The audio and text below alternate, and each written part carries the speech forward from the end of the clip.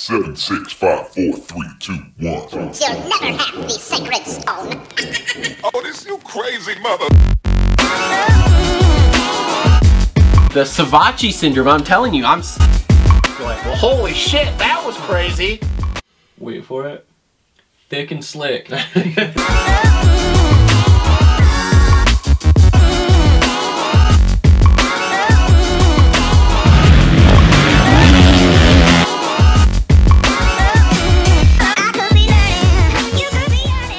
All right, what is up, everyone? Welcome back to another episode of the Moto Aftermath Show, presented by TLR Coatings and Premier Custom Trailers. This is episode number 162.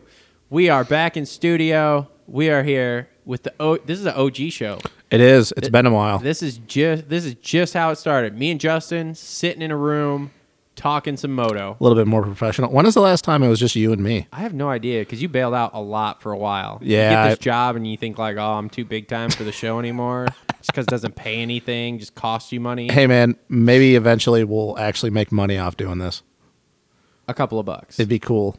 Couple of bucks. I mean, every time Kev's, up front and people get a little bit of look at that side number or that shroud. That logo, yeah. Yeah, they see that and they're like, ooh, what's that? Yeah. And then they can't see it. And then it's and then they gotta like zoom in and shit. It's fine. Whatever, man. Doesn't matter. So, anyway, as stated, episode 162 here. Want to thank our sponsors. First off, been with us since the beginning, TLR Coatings, custom powder coating, custom Cerakoting, vapor honing / vapor blasting, whatever you want to call it, located in Scotts, Michigan. Make sure to look them up, tlrcoatings.com. They do shipping on all your parts, and we are absolutely slam busy with powder coating stuff, so get your parts in now, and you might have them back by the end of the year. Stimmy money. Stimmy money coming in hot and heavy, and it's great. Also want to thank Premier Custom Trailers. Justin, do you need a trailer? This was a couple years ago, yes. Commercial or residential? Commercial. Premier Custom Trailers has what you need. They work with the best manufacturers in the industry and specialize in all your trailer needs: sales, service, parts, and rentals. I'm gonna have to hit them up for that rental because I was about to say, didn't you plan on getting a trailer this summer? I was. Then my taxes came through. Ooh, yeah, that'll kill you. I owe a lot of money. I got money. It's nice. You want to lend me some? The funny thing is, guys, you can't see this right now, but Travis said that. I laughed, and he's just looking at me still. He's like, I'm fucking serious. So you want to hear this hustle? Sure. So the first two stimulus I've gotten already, I haven't gotten this one so far for some reason, which is super weird. Yeah. Because I usually get it the first day. Yep. So I'm like waiting for it to come through so I can pay my state taxes with it. and then here's a really good one for you. This one's real fun. I'm trying to get one of those small business protection loans or whatever that they've been doing because of the coronavirus. Yeah. I'm trying to get one of those for enough money to pay my whatever, your federal. Federal, yeah, that's what I'm looking for. Pay those federal taxes. So then when they send me and say, hey, so we can't forgive your loan, I'm gonna be like, well, that's great because you guys already have it back. Like, I just sent it back to you. I don't know what you want to tell you. So, well, you know what that tells me is that means you're not a piece of shit and you actually contribute to society. Pretty much, yeah. Although I don't think I would get a whole lot for the pay, what do they call it? The paycheck protection program. Yeah. Yeah. I don't. If I even get approved all the way, I don't think I'm getting a lot. Isn't it great being a business owner? It's superb. It's awesome. Everybody thinks you're. Are you touching the table there? No, that's not me. Swear to God. Oh, Tom's calling us. Oh, okay. Hold on. Oh boy. Let's put him on. Tom Cooper is calling us. Put him through here. Tom Cooper. Greetings. What's up? Welcome to the Moto Aftermath Show, bro. We're live. Oh, hey, how's it going, buddy? Hey, evening, guys. We were just what a great race to talk about. We were just talking taxes. Oh, it's interesting you say that. Oh God! Here we go. God damn it, Another Travis. business owner. Here we go. Yeah, I got my hands on a lot of things in business right now, and tomorrow morning I'm going to meet with the bank. Hopefully, in the next 2 weeks or so, I'll be in at least one new building, maybe a new building and a house too. We'll see. That boy. Well, Tom, I was telling Travis, isn't it great being a business owner? And I was about to say before you called, everybody thinks if you're a business owner, you're a millionaire, and you just get to do whatever you want. I will be, but not yet. All right, Tom messed that up. I was waiting for him. I kind of do whatever I want to. That's the fun part about it. God dang it, Tom! You messed up what I was trying to do. You had that partially right. You can do whatever you want as a business owner. However, the millionaire part, completely false. Everybody always used to assume that me and Dad were millionaires because we owned our own business, and I was like, ho, you guys are so wrong. At no point. The trouble with it is that you do whatever you want, and for what it's worth, when you're in business and you're trying to get through Rona and all the fucking bullshit you go through, especially in the state of Michigan, is that whatever you want is actually just work, because there's no time for sleep, there's no time for eat, there's no time for pussy, there's no time for much of anything else. It's really just work. So, that's 100% correct. It is true. You want to know what I've done on my Sunday off so far here? What? I finished coating a set of wheels. I finished coating a couple little parts for another job. I loaded up the P-Dub, took that down, dropped that off. What else have I done today? Oh, I packed up the parts, wrapped and packed them up, got stuff organized, cleaned my booth for tomorrow so I could get started, only to realize I don't have the Cerakote I need for tomorrow, which that's a real pain in the ass. Hey, what color do you need? Black.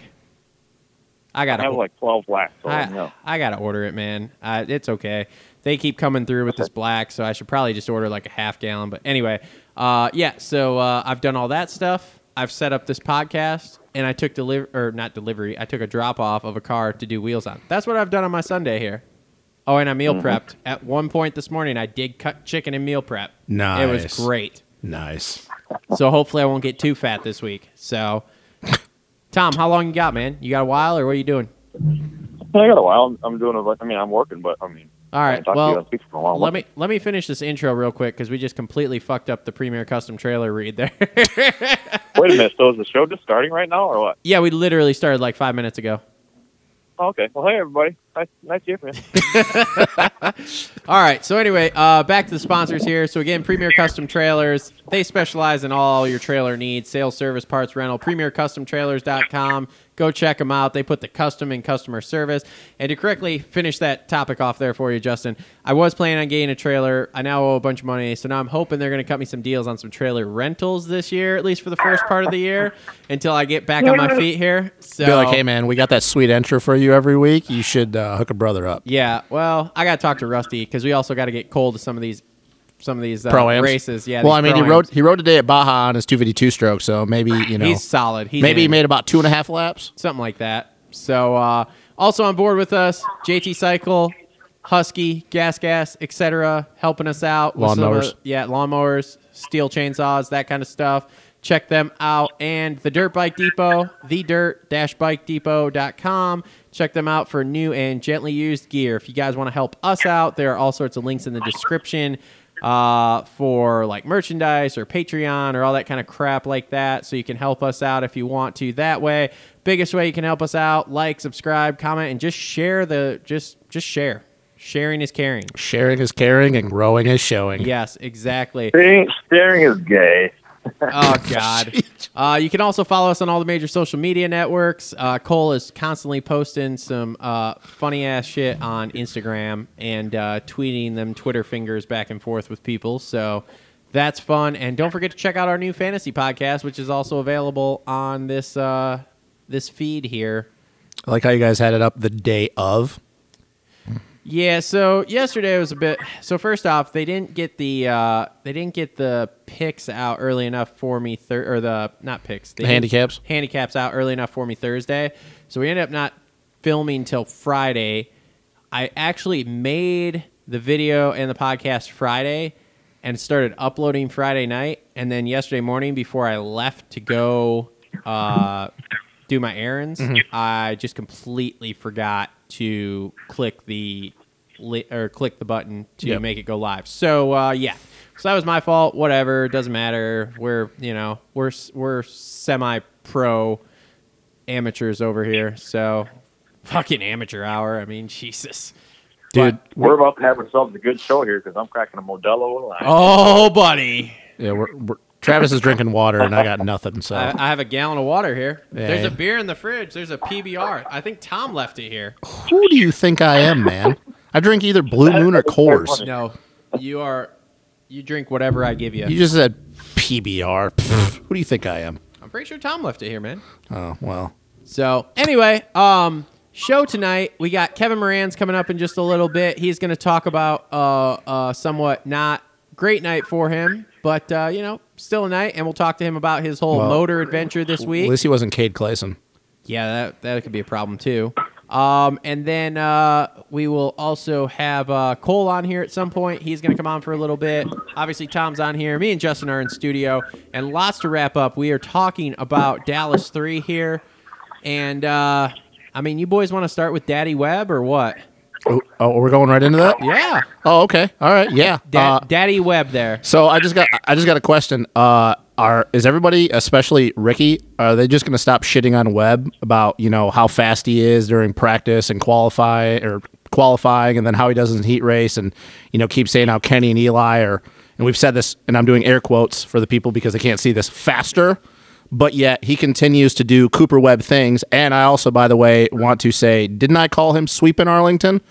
I called that after the first Saturday race. I was like, ooh, he's going to sweep it. And he did in pretty damn good fashion. And he basically he unzipped his pants and threw it on the table last night and says, marvel at it, boys.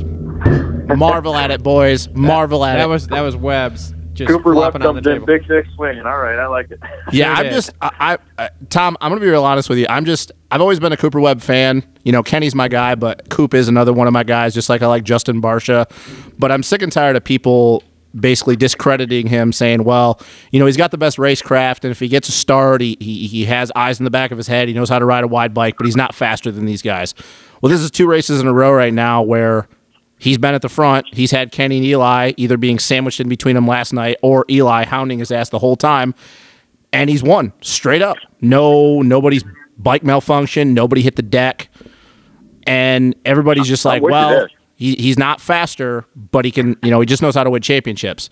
Well, anybody on the top, even Barcia, even Anderson, and a couple other guys, and any one of those guys could be feeling it on one track one night and then go win. Like, oh yeah, we were talking about the 4 horses, right? The big 4 guys, including Barcia and Tomac, and come to find out the very order that they come out of the gate last night, and they run the whole race basically. Which, by the way, that doesn't happen often. That doesn't happen often at all. So I like. Obviously, I've been a big Cooper Webb proponent the whole way through, and I see it now. And I don't know. Even with Ricky Carmichael, I try not to rag on the guy too much, but I'm always just like, shut the fuck up, Ricky. Like, nothing disrespectful. He's the greatest of all time, but he just. Well, as soon as something happens, he has like an instant reaction to it, and it's almost always like, oh, he made a mistake. Oh, and instead of explaining what happened, like, oh, he came into this corner and he got a little bit of chop, something like, he doesn't explain that stuff. It's just watch, oh, my mistake, oh, look, and it's just like, oh, that's not really adding to the broadcast here, dude. Well, it's it's like I was thinking about this and I completely forgot, but I wanted to get the numbers. So like, we've always said about Eli, finally gets the monkey off his back and he wins the championship last year. But he had all these wins up to this point, and we always asked, is Eli finally going to get it done? He's the fastest dude, but he's got all these wins, but he doesn't have a title. Well, it's like this is 3 years in a row now, and I don't know about you boys, but I think that Coop could win 3 of the last 5. I don't think, depending on where the points are, I don't think he's going to give his all in Vegas unless something crazy happens, because I think he's going to have the title pretty much. Salt Lake. What's up? Salt Lake. Sorry. We don't go to Vegas anymore. Yeah, I'm sorry. But my thing is that, so if he wins the last 3 out of the last 3 of the last 5, he's going to have, 9 wins on the season, right? Because he's got 6. Yes. Okay, so say he gets even just 8. Say he wins 2 out of the last 5. So he gets 8 this year. How many did he have last year? 5? 5, right? That sounds like a good number? Yeah. And then when he won his title, he had 8, I think. 7 or 8. Yeah. And I know people in the comments are going to blow me up saying that's completely wrong, but it's something around that. Okay. So he has all these wins in the last 3 years and more than likely 2 titles. You don't win that many races and that many championships in a 3-year span and not be the fastest guy. Because that's the thing. People are like, well, Eli this or Kenny that or Barcia this or Barcia or Anderson that. And that's fine. But it's like, when are we going to stop saying that, oh, Cooper Webb only wins championships because of how good his racecraft is? It's not because he's faster than these guys. Well, you get 2 out of the... Who says that? What's that? Who says that? Oh, dude, you go anywhere and you listen to these industry insiders and shit, and they all say the same thing. Mathis was saying at the beginning of the year. Jason Thomas. I definitely don't listen to that clown. Yeah, Wygant, all these dudes. Daniel Blair was saying the same thing. People that go on, Vincent Blair. You listen to all these different guys. I think that's who is it? Oh God, Paul Parabino. All these guys. All these guys that we want to talk about are the best industry insiders, and they're knowledgeable in this and that. They say that Cooper Webb, hands down, has the best race IQ, but he's not the fastest guy in Supercross. Like I said, if you win 2 out of the last 3 championships and you have, that's almost 20 wins in 3 years. How many does Eli have in the last 4? Because that's a number that everybody likes to talk about. It's a lot. Okay, so I want to mention something regarding Cooper Webb and Ken Roczen right now. That I don't know. I don't listen to a lot of podcasts. I don't give a shit. But there's something that's probably kind of untouchable that we're about to talk about. Is it true that Cooper Webb is with Kenny Roxon's ex? Yes. If so, is that the mind game of the fucking century or what? Yes. And yes. And yeah, that's pretty good. It's around. I mean, we could also say something about what Cooper did back in the Star Racing days to, but we're not going to bring that up because that's like beating a dead horse. Yeah, but so here's the thing. I don't know. I guess I haven't gotten that vibe so far this year out of people that Webb is not the fastest dude. I don't feel like we got that with his other championship either. You really? I don't know. See, that's surprising to me. I don't remember that because people always said Eli was faster. I don't get that vibe like we did with Dungey. With Dungey, we always had this argument. Well, his 2017 title for sure. The 15 and 16 title, he was the fastest guy. Yeah. So anyway, so I don't get that vibe with Webb. Now, don't get me wrong. Webb has better racecraft than I think most of the people we've seen in. I'm going to say years. I'm going to say he has some of the best racecraft I've ever seen in my entire life. Yeah. So. No. But I mean, man, did anybody see that coming last night though? Once Kenny got the lead, Me. You really did? Yeah. No, I'm going to be 100% honest, and I'm not just saying that. And you guys obviously can't see this because this is not going to be video.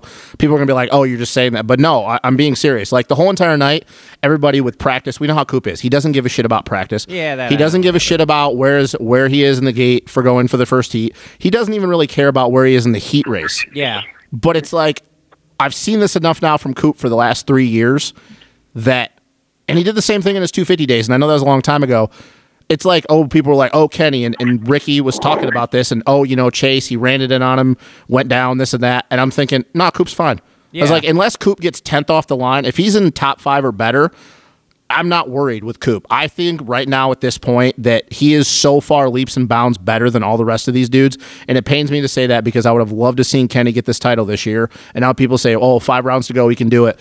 But at 15 points with 5 rounds to go, Kenny's going to have to win out, and I don't see that happening. Yeah. Coop is not going to not win one of these last 5. It's impossible. I don't know about that. Something always happens. Like everybody has a DNF, everybody has bad races and stuff, and when all the pressure's on, and especially when you're battling the last 5 rounds for the championship, I don't see all 4 of them cruising 1, 2, 3, 4 the next 5 rounds. I think there's going to be some shit happening, especially like Ken Rock. It seems like he's like a gentle giant right now, if you will. Somebody's not fucking with anybody. Like if Cooper Webb comes in on him, he's going to say, "Okay, go ahead and have it, and maybe I'll get it back." He's not going to like try to kill him like Barsha or somebody else would. But with a couple $1 million on the line, with a couple races left, it changes things pretty quick. Oh, yeah, and I don't disagree with that, Tom. I'm just at the point right now that I'm so confident in Coop and what he's done these last 3 races, because before I think that you could argue that, if he gets a start, but if Eli, and I don't necessarily say Kenny, once again, it pains me to say that, but Eli, you'd be like, I don't know. Eli, he's a little bit faster. He's got a little bit more outright speed. Coop's got the racecraft, but, Eli, he can zap him at any point. But these last 3 races, like, Coop was so in control of these 3 rounds that I'm not worried. Unless there's bike grenades or something stupid happens, which once again, this is dirt bike racing, so anything can happen. But I just don't see a path to victory for these guys and Coop not winning this championship in the last 5 rounds. I just don't. Now, Atlanta's going to be interesting, and we'll talk about it at the end when we give our predictions for who's going to win with this being outdoors, because I don't know if you guys seen the track map, but it looks very, very busy. Yeah. It's very busy. So fast maybe as fuck. What's that? Fast as fuck. Oh yeah. So fast. So maybe Eli gets a win, or maybe Kenny gets a win. But that's the thing is that these boys are going to have to beat him. He's almost going to have to go winless in these next 5 rounds for them to get a championship. Well, Eli's pretty much done. Let's be real. So Kenny, Yeah, 41 points, 5 rounds. Yeah. They're not no that way. far apart. what's that? They're not that far apart. He's 41 points down. Okay, well, some shit happens, and it happens real quick. Well, yeah, but I'm just saying that's a lot of shit that would have to happen. Because I mean, so Kenny's. You mean like Moranz Kenny's, busting his hand up? You mean like a lot of these guys getting Yeah, messed up? I can see it but totally what I'm happening. saying- but what I'm not saying- saying that it's gonna happen. I'm just saying Yeah, but- the opportunity for that to happen is pretty high. I mean, say the thing I'm saying is that like, okay, so you have something happen to Webb.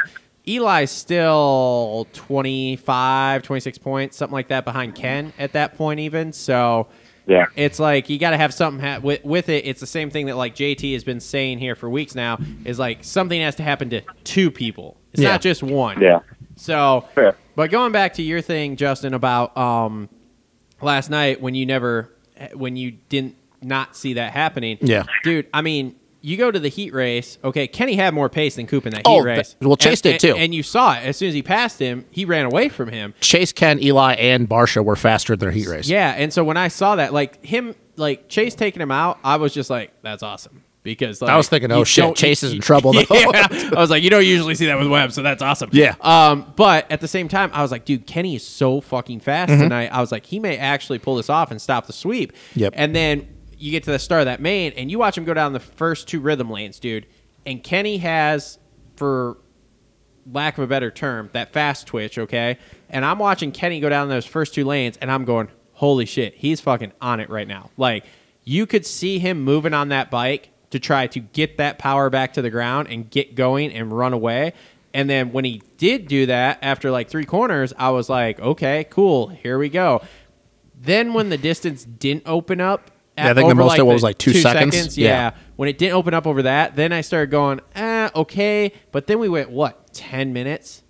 Where they were like basically the same amount of time apart. And I was like... That was a chess match between those 4 last night. That was... A lot of the casual fans will watch that and go, oh, that was boring. But it was like... Those 4, the gap that they kept between each other for that amount of time and then all the way to the finish, that was a chess match. And that was you could tell was more of a mentally taxing race for all those guys than anything because it's like it was just a yo-yo effect the whole entire time.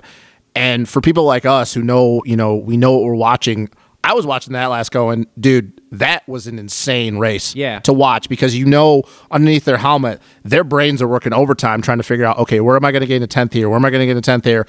Because we're so close. Yeah. And it just, I don't know. Like, that was one of the funnest races to watch of the year. Actually, in a long time for me last night. Now, don't get me wrong. With the whole thing, I was still waiting because I'm like, the last 10 minutes is when Coop comes on. Yep. So if he's within 2 seconds during that last 10 minutes, I'm still like, I don't know that Kenny's got this wrapped up. And then, sure shit, I mean, we all saw what happened. He reeled him in, passed him. Well, Kenny struggled in the sand section, and then when Coop figured out, and then when Coop started cutting down before the whoops because he wasn't blitzing all the way through, he was, blitzing and then 3-1ing out or whatever it was. He was starting to game time there, but the big thing was the sand section where Kenny. So I don't. Kenny really fucked up that sand section. Well, Coop pretty much was the only one getting through that consistently. Yeah, because he was kind of chopping the throttle. Difficult. What's that? It looked really difficult. Oh yeah, it did, especially with how flat that first one was getting. Yeah. I'm interested to talk to Kevin about what that was like because they said they had regular jumps built under that sand. Yeah, that was all clay base. Yeah. So I'm interested to see what that was like. So, but no, I mean, like I said, I know it's easy to say now, but I'm not worried with Coop anymore, unless he's in 10th place with 5 to go. If he's anywhere near the lead, I am so confident in him right now that I don't care who's out front. If they're within striking distance, he's going to win the race. if he's in the top 3 with 10-second gap or less with 10 minutes to go, I still think Webb can win the race at this point. As much as I hate to say we've it, seen that. it's like it was with RV back in the day. Yeah. If RV was in striking distance, unless it was just James Stewart on a ridiculous night, RV was usually going to win the race. And I feel that that's the way it was with Coop. And I'm not comparing the two at all because they're not the same guy.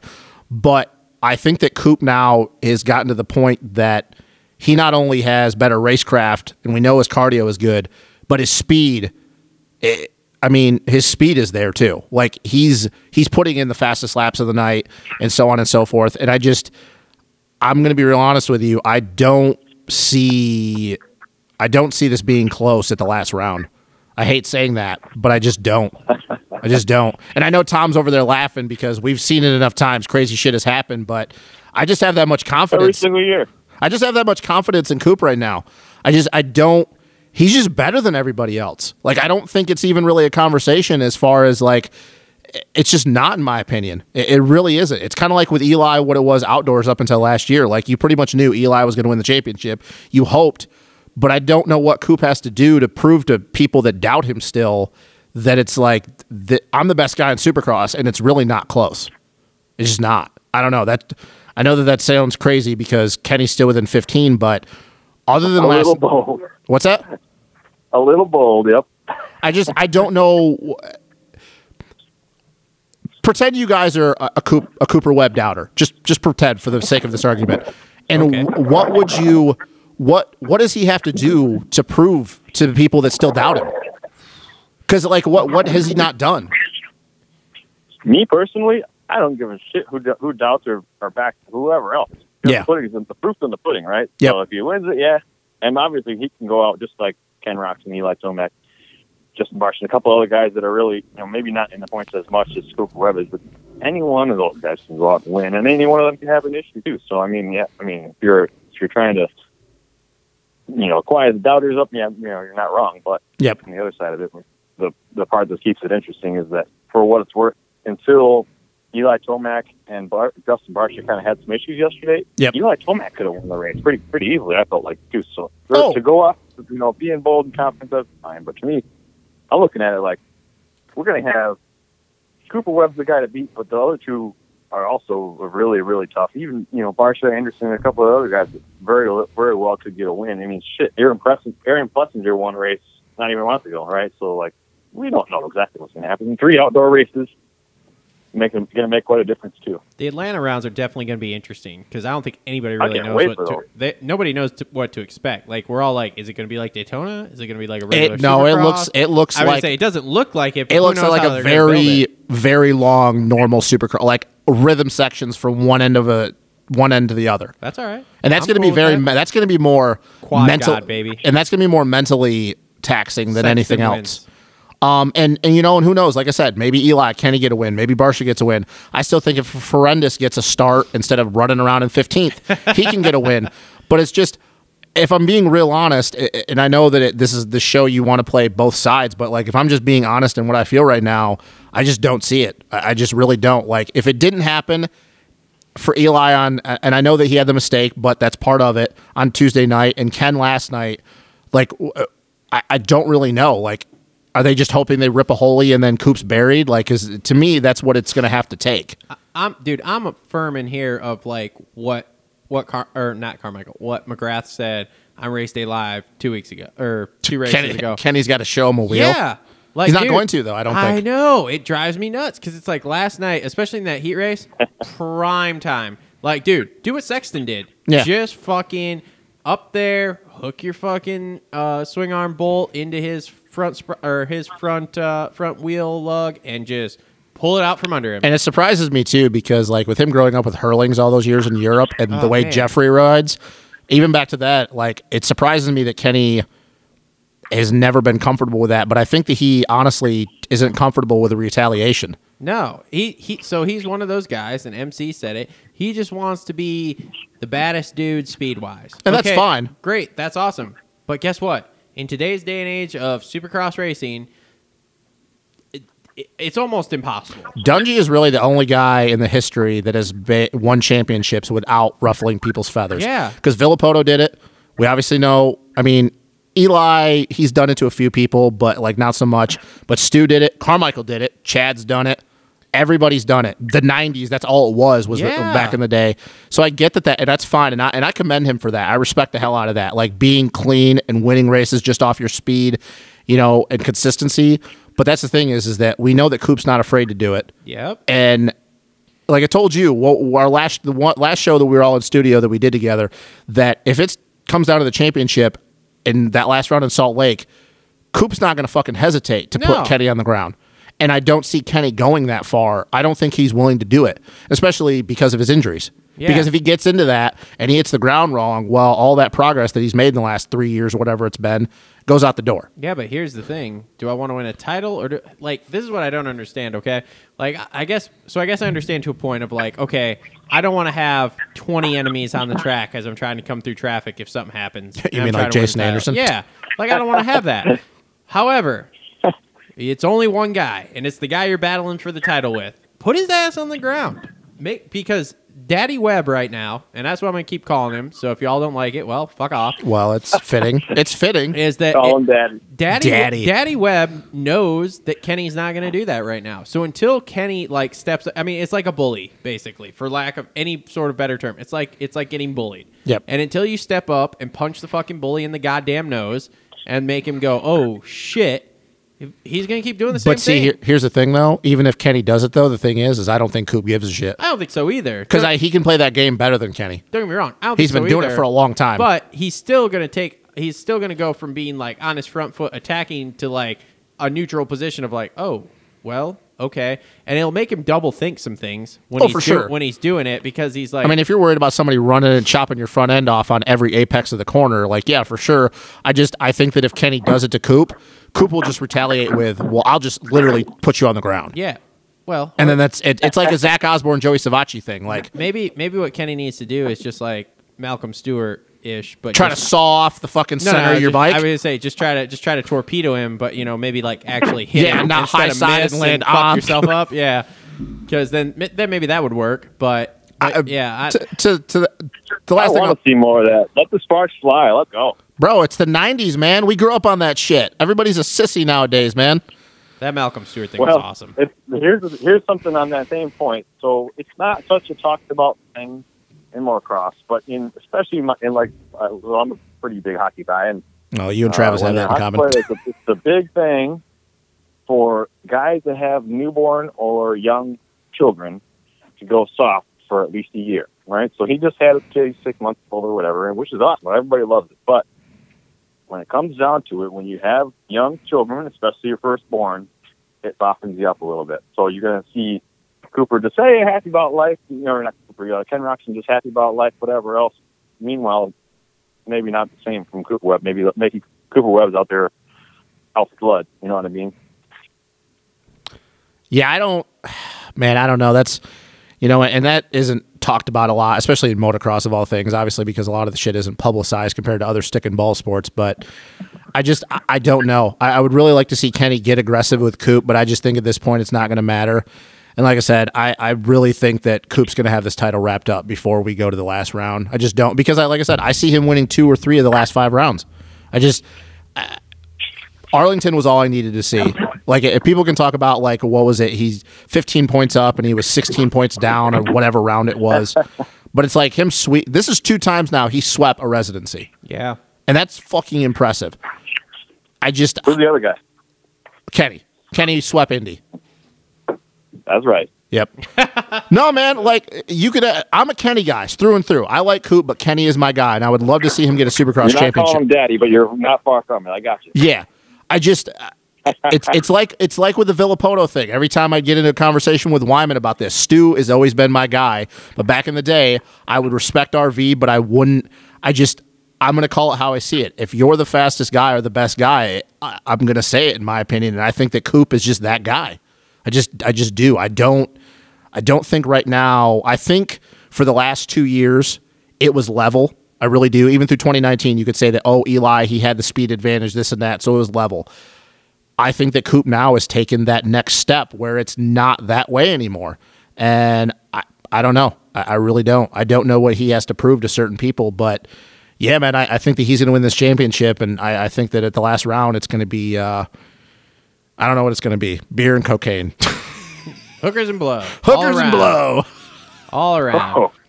Wait, the last round's not in Vegas anymore. No, that's a good point. I don't know what you got to do in Utah. I don't know if the Salt Lake wild. City, right? Yeah, I don't know if the wildlife is crazy in Salt Lake City. Coop will find a way. He'll do something. All right. What else you got on that 450 main? Sexton wrecked himself again. Well, hold on. The Barsha thing, though. Oh, okay. Go ahead. Did either of you, after Barsha ran Eli wide after the first turn, think that Eli, if he had the chance, was not going to pass him clean. He was going to blow him off of corner. No. You didn't think so? No. Okay. All right. I thought he And, was. speaking of the start, when Ken Roxon comes around and nails that first berm after the whole shot and goes 4 in or whatever, just sends it over the moon. I was, jumping on my feet because that was fucking huge. Come out and be battling for the whole shot and then just grab a little bit of clutch and a whole lot of throttle and go 4 in when everybody else is going 3. That takes some nuts. Well, that track was my favorite of the year so far. I don't know about you guys, but that was my favorite. It was awesome. Really difficult. It was awesome to watch because of the big jumps, but it raced like shit, to be really honest. Well, yeah. Because everybody figured out, you come down that first rhythm section, and you go, I have it written down. 3 onto the table. 3 on, 3 2 off. off. Yeah. Yeah, and then triple into the corner. Turn that, you go 3, and then you 5 over both tables and the single in between, and then 2 or 3 out. And it's like in practice, not everyone was doing it. In the heats, obviously not everyone was doing it because we watched Eli. Who was he tracking down in the heat? Barsha. Yeah, you watched him do it there in the heat and just track down Barsha, and then you get to the main, and it's like everybody was doing it. Well, like I said, that 450 main was a chess match.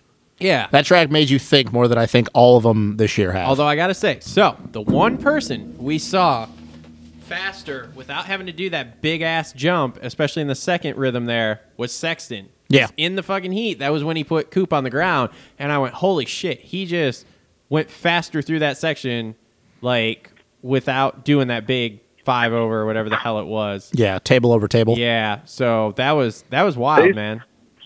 Chase Sexton's had a kind of rough year. He hasn't had a lot of finishes, but I tell you, if you're asking me who the guy is that hasn't had good finishes but performed the best, I think I might give it to Chase Sexton. He looks outstanding. You mean James Stewart Jr.? Minus being on his head. It looks fantastic. I would have to agree with that. I'm afraid though that this crashing thing is going to become a consistent. I hope not, but man, what do we hear anything about last night? No, I didn't hear anything, but I'm going to just guess that he just knocked the wind out of himself. Did anybody see, could you tell in that video, that replay they showed, what the fuck he did? Because he just fucked up the sand section. It was that simple. Just like everybody like Ken was doing. I can't remember exactly, but I think he was so far to the inside and he just clipped the landing of the double out. Oh. And that's the thing. That's the thing I don't think anything's wrong with him. I think he just knocked the wind out of himself because it didn't really look that bad, in my opinion. But yeah, Chase has been super fast, but I'm really starting to wonder if this crashing thing is going to become a consistent with him. And I really hope not, because I think the kid has a bright future, and outdoors is going to be really interesting, especially with him and AC. Yeah. But he's fast. We know who his coach is, and we know what that guy had a tendency to do. And obviously, once again, they're not. It's checkers or wreckers. They're okay? not this. It's either win, WFO, or on the ground. But yeah, Chase seems to, when he hits the ground, and I know he's even had a couple tip overs in practice. Not so much the qualifying, but I know that in the free practices, he's had a couple tip overs. Just not bad, but still hitting the ground since he's come back. This can't keep becoming a thing with him, because it seems like he's trying to ride like James, not in the sense of technique, but just willing to hang it out. And he's got to go back to what won him championships in the 250 class, being spot on, having good racecraft. Got to tune it back. That's the thing is we all look at Chase and he was so dialed in fundamentally. His technique is spot on. He's perfect with his foot placement. If he's just going to go this balls to the wall, hey, I'm going to try shit that nobody else is doing because James is my coach, he's never going to win a championship in the 450 class, because his style doesn't lend to what James's did, because he doesn't have the raw talent that James did to do the shit that Stu did. Maybe he'll go 24-0 outdoors, though. Yeah, it's never going to happen again. I don't know. I don't. Junior. Yeah. We know the more people we have in this class, the better the racing is. The parity is great. But yeah, if Chase keeps hitting the ground like this, his 450 career is not going to be long. Yeah, it's definitely going to suck. So. Good thing he signed for a lot of money the first time. You mean like AC? Yeah. By the way, I know that we're getting a little off topic with talking about last night, but did you guys hear the whole thing that Mathis was saying about Eli re-upping his contract? Speaking of contracts? No, I did not. Yeah, I didn't see that coming, if that's true. I don't know. Mathis said he heard from a good source that Eli re-upped his contract. Interesting. Yeah. That's super interesting, That's true. actually. I was not expecting him, although we had previously in a couple episodes ago talked about the prospect of him being retired. I didn't see it coming. I don't think it's going to happen for the next couple of years.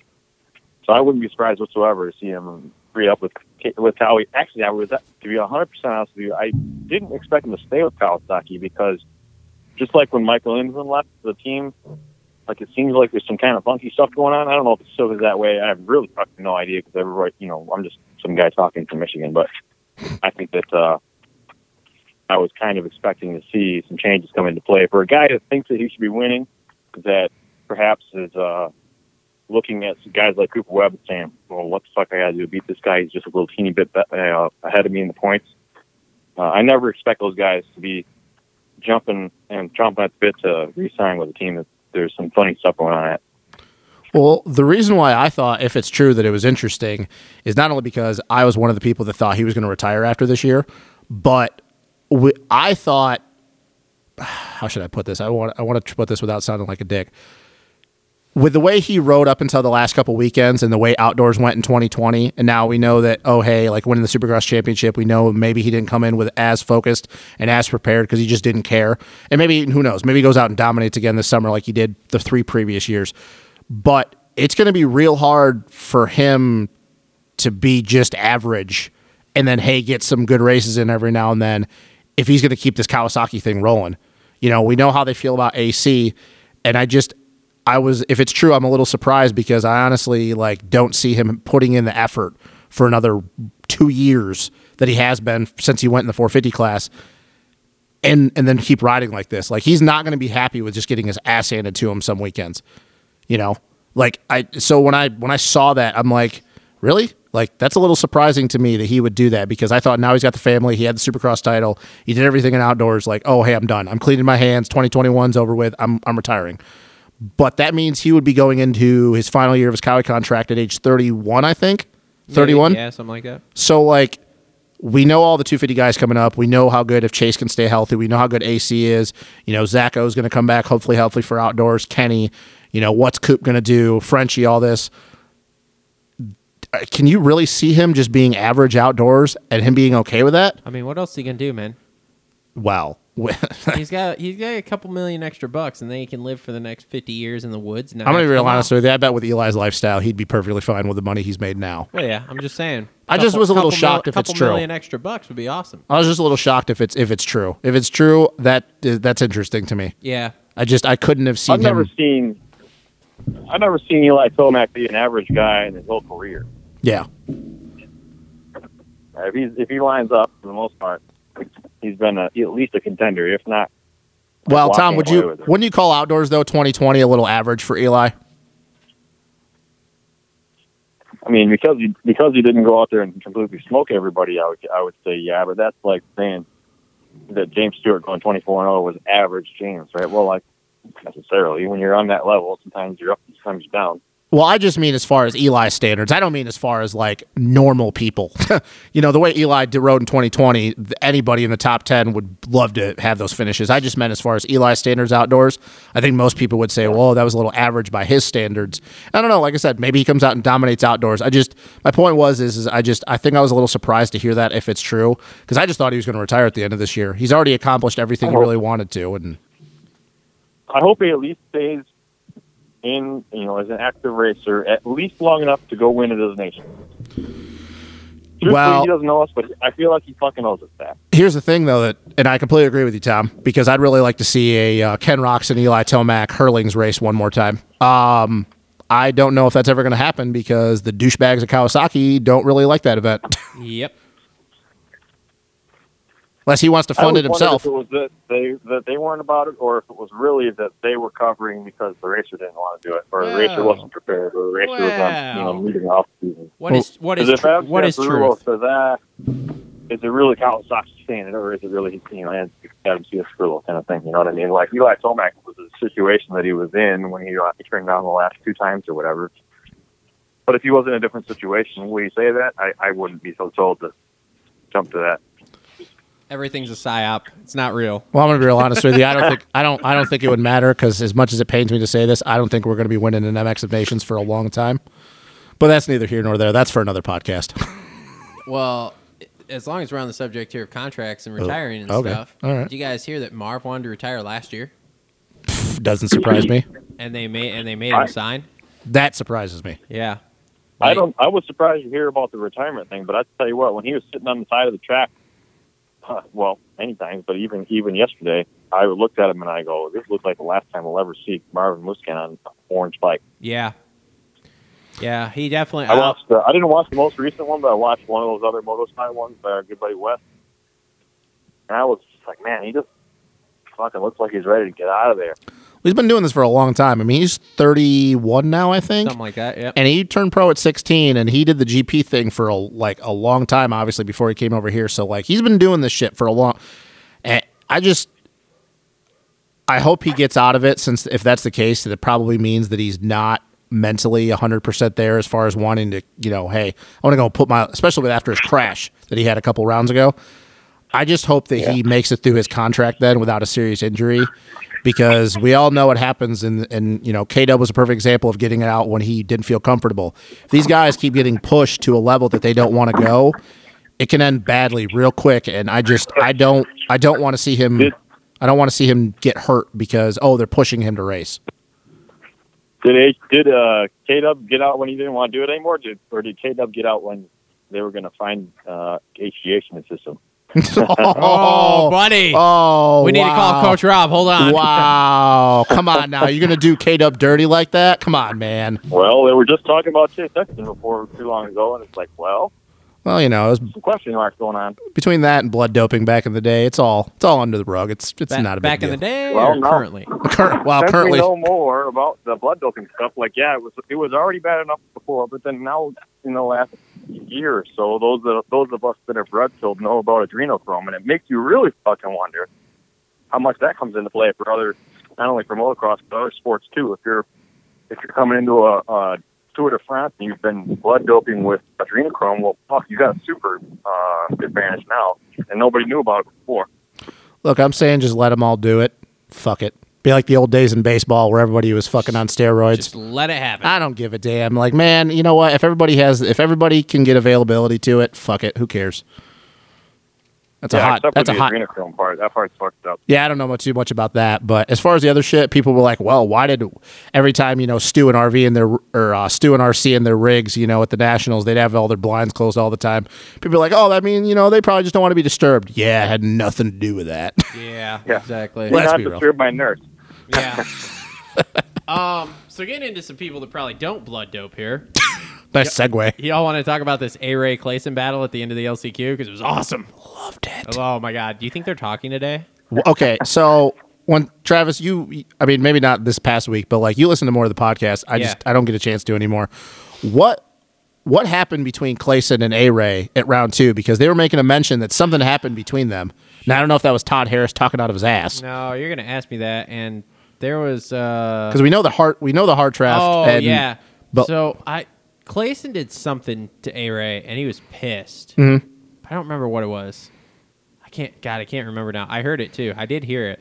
Yeah, but they were okay. I just love that A-Ray, when he was going down the start, he was Oh yeah, so pumped. he was taunting him the whole entire time, and I'm like, you don't ever see that in moto. Nobody taunts people Yeah, I in thought moto. that makes that leash or something all of a sudden. I mean, to be really honest, anybody think any of that was dirty?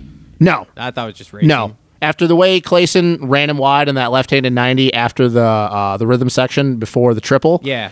No, like it was deserved, and he knew it. You could tell how hard he cut down in the 180 before the sand. And A-Ray just didn't care. He didn't arc the corner. He's like, nope, dude, I'm taking you wide. I don't give a shit. Yep. And that's the thing is like, that's what's to be expected in the LCQ. Like, straight up. You think that if that was Bowers, put him in the third row while you're at it. if that was Bowers, Clayson wouldn't even been upright. No. Clayson would have been on the ground holding his arm or some shit. Yep. So, like, no, I have no problem with it. Dude, you're trying to get in the last transfer spot. You fucking do. Do we really got to go back to East Rutherford 2017? Do we really got to go back and show people that race? People don't forget. Yeah, so, like, no, I have no problem with it. And we've all seen much worse shit. So, like, anybody that had a problem with it. And, yeah, I bet you at the time Clayson was not happy about it. I don't blame him. Like, that's how they make their livelihood. I mean, you didn't make the main. You're probably pissed off about But the thing is, after the race, you're going, it is what it is. Like, he would have done the same thing. Hell, he tried to do it to Hartraft the week before, or on Tuesday. So it's like, no, I don't have a problem with it. Nobody likes being the guy that got, right? But when you get yours, it's how it goes. Yeah, and you know what? I don't know Cade Clayson personally. I don't even think I've ever met him once. But he seems like a pretty okay dude and a pretty level-headed guy that doesn't bitch about shit. And I'm going to imagine that he would probably, when he all calmed down, probably said, hey, you know what? You did what you had to do, Alex. It is what it is. And what I really like, though, is I like to see the emotion out of A-Ray because we know he's his character. But, like, that was, like, a little bit of a different side to him because he's made enough of these mains before where it's, like, it's expected. So for him to get that pumped about getting a 4th place in the LCQ, it was a little refreshing because we bitch about these guys being robots. And he was pumped, kind of like the Nikkei Theory thing on Tuesday. Yeah. When he took Cody shock wide and he didn't need to win. Yeah. He's like, fuck it. This is what I'm dreamed of. I'm doing this. So no, I had no problem with it, and I like seeing the emotion out of these guys. It was great. Would have been cool to see Clayson get in, yeah. Would have been cool to see Kev get in, yeah. But you know what though, it is what it is. Don't leave the door open. Kev was sore. Well, I like Kev, but he wasn't getting in last night. Although, did you see that start in the LCQ as he wheelied down the whole fucking straightaway? When I saw where he was positioned, and we all knew that it was going to be shit. I was like, if Kev just even gets a decent jump, he's getting the start. Yeah. And then sure shit, halfway down the start straight, I was like, ooh, I hope he doesn't get pushed wide, though. Yeah, I saw that. I saw this all of a sudden, like, in my periph as to what I was watching. I see this front wheel just floating down the front straightaway there, and I was like, what the? And I was like, oh, here comes Kev. All that. Turbo engaged. All that anybody that wants to learn how to start, just watch Kev. Yep. Because Kevin, I've never had a chance to watch him personally since he's been on a big bike, like watch his start technique. But if you're anybody that has struggling with starts, Kevin's technique, whatever he's doing, you watch him. Yeah. I don't know if it's his foot placement off the line, if his just reaction time is that good, his shift points are good, but dude knows how to get starts. Maybe Eli Tomac should ask him how he does starts. Eli Tomac, Dylan Ferrandis, we go down the line. Yeah, Jason Anderson, whatever, dude. Because you know what? If you want to say anything about Kevin Moranz, the dude can fucking start a dirt bike. That's plain and simple. His starts are insane. Yep. So, okay. Anything else with 450s you guys want to talk about right now? That was all I had written down. There was not a lot that happened last night. At least it was it super jumped off the page at me. No, Anderson did okay. Ferrandis still can't get a start. Mm-hmm. I really thought he was going to win a race this year. Who's that? Brandis. I did too. I think he'll win more outdoors, but I think right now, I don't know. I think he's dealing with something, man. He's got to as many times as he's hit the ground this year. Yeah. He's got to have some nagging injuries. I don't know. He's dealing with a Yamaha 450 is what he's dealing with. It's a good fucking point. Okay, I got a question for you. Is Plessinger done enough to get signed again next year? God, I hope so. I love AP. I really do. I think outdoors he's gonna be really good too, man. Yeah. I love AP. I really hope so. But I wish it wasn't on a Yamaha. Well, can't have everything. I mean, unfortunately, there's no. Oh boy. no, it's not that big of a deal. It's not that big of a deal. It's a little bit of me being happy because he's one of my guys. Max Anstey with the 13th. That's pretty good, right? Sure. I mean, that's getting better.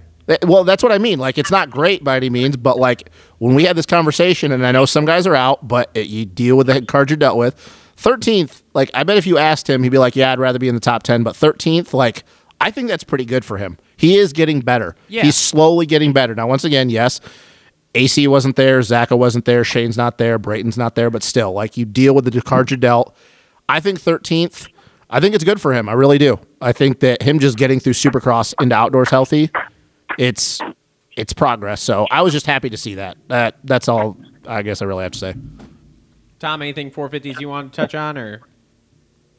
I'm good for now. Okay, cool. Well, then Off the top of my head. Then we can move into some 250 talk here. You guys want to start with that first lap, that first heat with our boy Mitchell? I mean, literally, Tom texted me because he didn't watch the race on the app like we do. He was watching the race live. So at 10:30, as the mains are going on for us, he's texting me, "What the fuck is Jordan Smith doing?" Dude, Jordan Smith is doing Jordan Smith things. I try to have his back because Jordan Smith has got so much talent. He's one of those guys that. And Smitty's a good dude. When it clicks, he'll be. Is it all the skill and all the other shit's already going to be done? Yep, and time for it to click. Same thing, and I like Jordan. What the fuck is that guy doing? Dude, when that happened, When that happened, I threw the remote. The fucking TV broke and was double pissed. I'm literally about to get on my phone and get in the group text and just go, "What the fuck?" I was so pissed, and not knowing like if Mitchell because obviously they only panned him for a second with as hard as he hit, not knowing if he was okay. Like I was literally about to just start blowing up Brian's phone. Like, what the fuck, dude? Oh my God. I know that shit happens, but why did it have to be Jordan Smith? Like, why? This is who he is. No. That's not what I mean. This is who he is. Why did it, of all people, and I'm not breaking news. I'm not saying this and that, but there's a lot of talk going on right now. And I think that Mitchell is a conversation, especially going into outdoors, and Jordan Smith and rides and shit like that. And I even said this, it had to be Jordan Smith. Anybody on that Cowie team, it could have been McAdoo, it could have been Hammaker, and it had to have been Jordan. Jordan Smith had to be the guy of all fucking people to land on Mitchell. Like the guy that kind of was one of the reasons why Mitchell doesn't have a ride on that Cowie team, and it had to be Jordan Smith. I was just fucking infuriated. I was infuriated. But, I don't know. He was infuriated. Yeah, I don't know. It's just Jordan Smith doing Jordan Smith things, man. And the thing is I almost drank the Kool-Aid last night. I almost picked him for fantasy. And then I was like, nah, I can't do it, man. I can't do it. He screwed me too many times. And then, sure shit, first lap of the heat race, I'm like, thank God. You know what sucks, too, is he's been so fucking fast this year. And obviously he hits the ground all the time. But he's been so fast when he's actually been on two wheels. But this has been his thing since he's gotten on big bikes, dude. Well, even as an amateur. Well, it's been thing since he's been on a Kawasaki. A mental thing. I mean, dude. One of those things that TLR talk all the time about when shit happens in a hurry. Like we usually say that in regard to Ken Roxon lately, but every time it seems to be something for Jordan Smith, it's when shit happens in a hurry and then he's on the ground or he jumps sideways into fucking Mitchell Harrison or something. Yeah, Jordan, I think that he's kind of, and I said this about AC a lot in the 250s, he relies a little bit too much on his talent and he doesn't think with his brain. And I know people will go, well, that doesn't make any sense. But the thing is, these guys are so talented, they rely a lot on muscle memory. And I think that with Jordan, I think that he relies a little bit too much on muscle memory instead of breaking down things in his head in each section. And I know that situation was a little bit different in the sense because it was the first lap. Him and Cody Schott got into it. And Cody Schott got lucky, too, that he didn't get fucked. That would have been really bad. But it's like, dude, it's like he just has this bubble around him, this black cloud. All right, hold on. We're going back to 450s for a second here. This is Kev. Kevin Moranz. Kev? Yo, what up? Welcome to the Moto Aftermath show, bud. We are live. You still do that? Nice. Perfect timing then, huh? Exactly. We got Justin in studio with us here, and old Tom Cooper is on the phone with us also. So you got, nice. I like it. Almost the whole squad here. How's the paw? What'd he say? How's your paw? How's your hand? So imagine this, right? So you take a surgical glove, you blow air into it, and then squeeze it off. That's what it looks like. Sick. Nice. It has gotten pretty worse, even just from this morning. Is it left hand or right hand? Throttle hand, so right hand. Oh, so you it's heard fine. it here, folks. K-Mo is going stranger for the next week. Mm-hmm. What'd you say? Said you're Oh my goodness! Oh my goodness! Yeah, exactly. Kev's You a doing big otherwise? bionic man. You doing all right otherwise? No, dude, and honestly, the hand's pretty all right. I think it's just like all fluid and it's just tight. Like I don't think anything's broken because like I can still use it. The outside of my hand, so like okay, so. Like Travis, you were able to see the video, right? Because obviously you're like Patreon and whatnot, and I got you accepted to that page, right? Yes, but I haven't been on Instagram all day. Boo. Oh, you haven't? You might want to check it out so I posted the video to the Moranz Racing Instagram. So when I hit, I hit neutral going off of a tabletop. So obviously I nose kicked the crap out of the next single. Ooh. And that's what threw me over the bar. So I did a front flip, landed, and I knew the bike was in air, right? So, like, I did the front flip and landed A-okay. But I knew the bike was in the air chasing me. So as soon as my face hit the ground, I started army crawling like as fast as I could to try to get out of under where the bike was going to land. But then damn near immediately, I just got smashed. Wow. That sucks.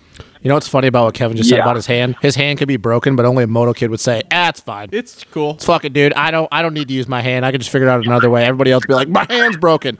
Moto dudes, it's fine. I don't give a damn. Well, dude, even on race day live yesterday after he crashed, and he's like walking it off, doing the hobble, like, it doesn't hurt. Everything's fine. Nothing's fine. wrong. Daniel Blair is like, he's a tough kid. He'll walk it off. Look at that. Yeah, he's walking it off right now. Yeah, which I did, but then so that's one thing I always do is I always give like a thumbs up or like try to inform people whether I'm okay. Like if I don't give a thumbs up or I don't get up, Travis was trying to then stop. something's seriously wrong. So as soon as I got up and I tried like walking it off, and you're just in that situation, you're like, oh my god, I just ate shit. Oh, like trying to just catch my breath. I was like, okay, nothing seriously wrong. But then like when I started doing your little body check over. So I was like, that's why I just kneeled down over the tough block is because I was just trying to catch my breath. And obviously, so you saw on Race Day Live too, like you see the very, very end of it. So you see the bike actually smashing me. Yeah. So yeah, I obviously got smashed by a 450, which is not a light bike. So yeah, and honestly, as soon as it smashed me, I just pushed it right off. So it wasn't that big a deal, but yeah, it was the impact that kind of shook me. So just lay down on the tough blocks, and I was thinking, as soon as I laid down, I was like, oh, I usually don't lay down. Usually I just go straight back to the bike. But so I was like, I need to catch my breath. So I gave the thumbs up to honestly, because I knew my parents were probably watching. So I was like, I just want to let them know, I'm okay. I just need a little bit of time. You got to give your boy some time, Dude, right? So then died laughing when What? you gave that thumbs up on the tough block. I died laughing. I'm fine. Just give me a sec. Dude, it was awesome. That's exactly. So, anyway, grabbed my GoPro that had broken off and then got back on the bike, went back over to him. Both my levers were destroyed and everything like that. So I was like, I just sat there and I was just like, dude, I don't know how I'm okay right now, but I'm okay, I'm pretty sure. But I knew my hand was kind of hurting, right? So I was like, I'm going to go back out there and do about a half a lap to see what we're dealing with, if it's rideable. And because I knew I wasn't going to try to do another fast lap because my levers were destroyed. And it's really tough to put in a fast lap without a front brake. So just went out there and rolled around and just did one double. And just the pulling and the weight and the impact on my hand, I was like, oh, son of a bitch. Because it just started to get real hot then. You know what I mean? It got real warm and it heated up. So I'm like, oh my goodness. So I pulled off. I was like, no, there's just no way I can really put in another lap. I was like, I got to just, low key, kind of just got to leave it up to, whatever the plan is for the man above. If I went fast enough in the first qualifying session, then, then I'll be in. And if not, then I guess I'm not racing. And anyway, so we got in. So that was the plan, apparently. So I was like, I didn't really know what to think, but so I went straight off the track. They did an x-ray. Because I was like, it's the outside of my right hand. I was like, I don't know what's going on, but that's where it hurts. So they did the x-rays. It looked all good. So they're like, we think you just probably smashed it. And it got hit so hard that, so when you look down at your hand, right? Go ahead and look down at your hand. You see the veins that you have in it? Yeah. So they think that one of those just got slapped so hard, or a couple of them got slapped so hard that they maybe just burst.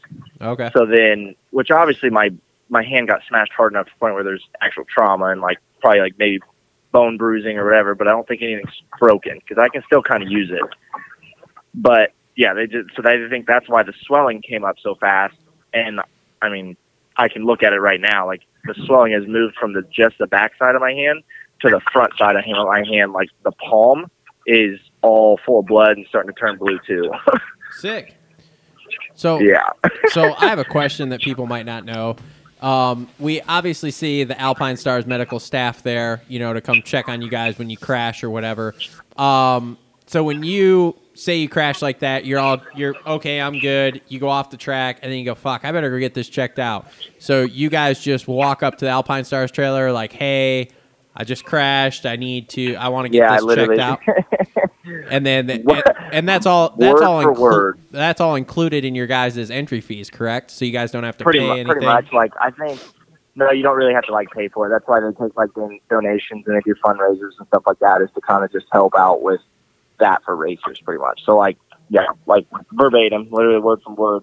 I just went over there, knocked on the door, and was like, "Hey guys, I just hit neutral and I just ate shit. So I was like, I don't feel very good in my body and whatnot. I was like, I'm pretty sure everything's fine. But I would like to get my hand x-rayed because it feels like, when it just like gets hot, you get that hot sensation. And obviously there's pain there. So I was like, I want to get this checked out, make sure there's nothing like clearly wrong.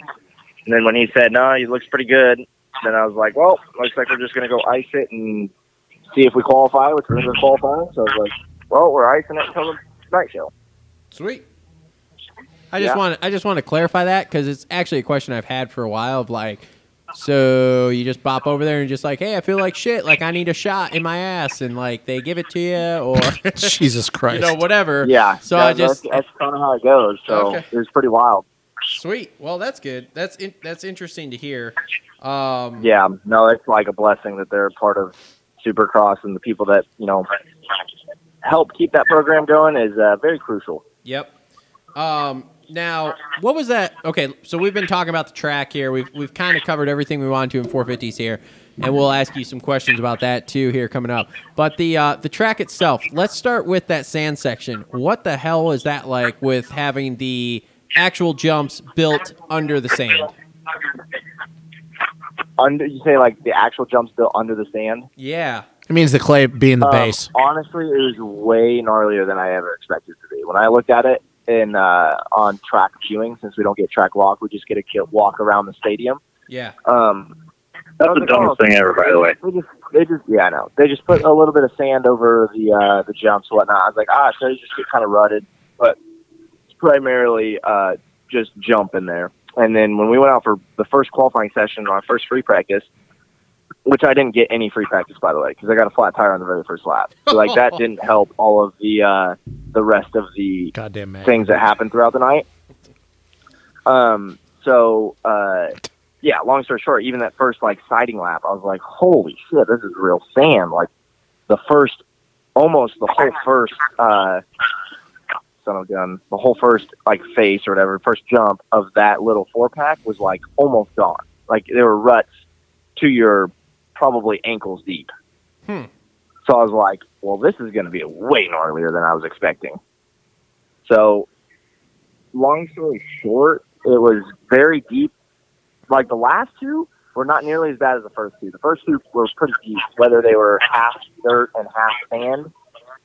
But there was, it was a lot deeper than I was expecting it to be, I guess, is a long story short. Interesting. We were just curious with like we said, with it being built clay-wise underneath It was and then the tricky. sand on top of it. Yeah. Was it washy? On the base, was the sand washy? Oh, absolutely. And the thing that sucked, too, is, like, you come out of the corner, and then you hit, like, those ruts that definitely were not straight, and then you land in other ruts that are all sort of cattywampus because everybody can't hit the first one straight. So, yeah, it's actually pretty damn difficult.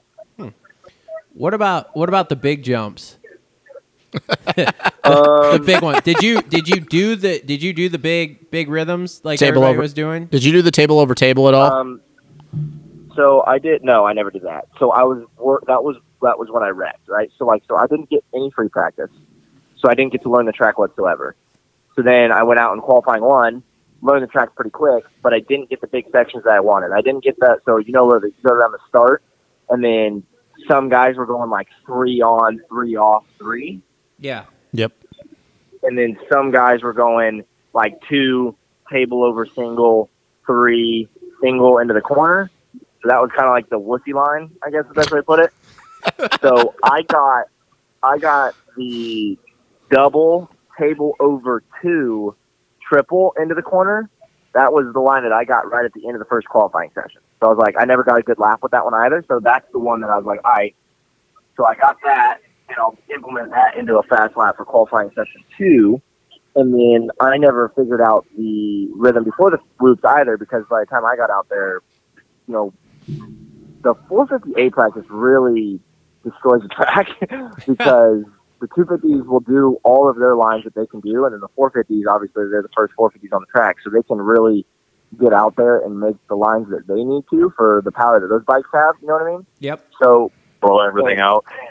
Clearly, yeah, exactly. Clearly, they're the fastest dudes on the planet. So, like, them doing, say, 15 laps can severely destroy a corner. So Hey, by the time we get out there, for like, you, Mr. 85, did you get Yeah. practice this time? no, B practice. Those dicks.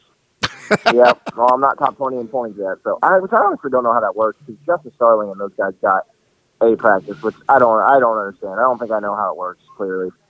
The AMA doesn't You know how and it Mr. works. Starling seem to find each other pretty good, especially in like Lance Chance Polly. Say that again. You and Mr. Starling seem to find each other quite often. Yeah, I know. Dude, if I didn't, dude, I don't know. I ride that 450 so well, and I love it so much. Like, if my hand was completely together, it would have been probably an easy end for that main event. Well, I gotta But say that start of the That's not for me to LCQ, judge, I guess. the start of that LCQ Huh? was awesome because I'm like watching, I'm dude, looking, I'm I like, thought I was where's gonna- Kev? And then I just see the front wheel just carrying down the front or down the straight, and I'm like, found Kev. Found Kev. Dude, I didn't drop my front end early enough. I thought I was going to completely overshoot the corner.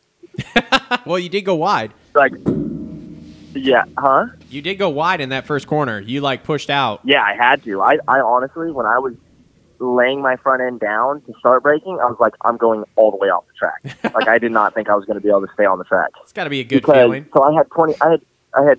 So anyway, let me rewind because I didn't finish my story about that section first. Oh, So long story short, so yeah, the section right after the start is the one we just talked about. Then you turn in the big section before the loop. I never went 3 table over onto table off single. I just went table, or I went double in.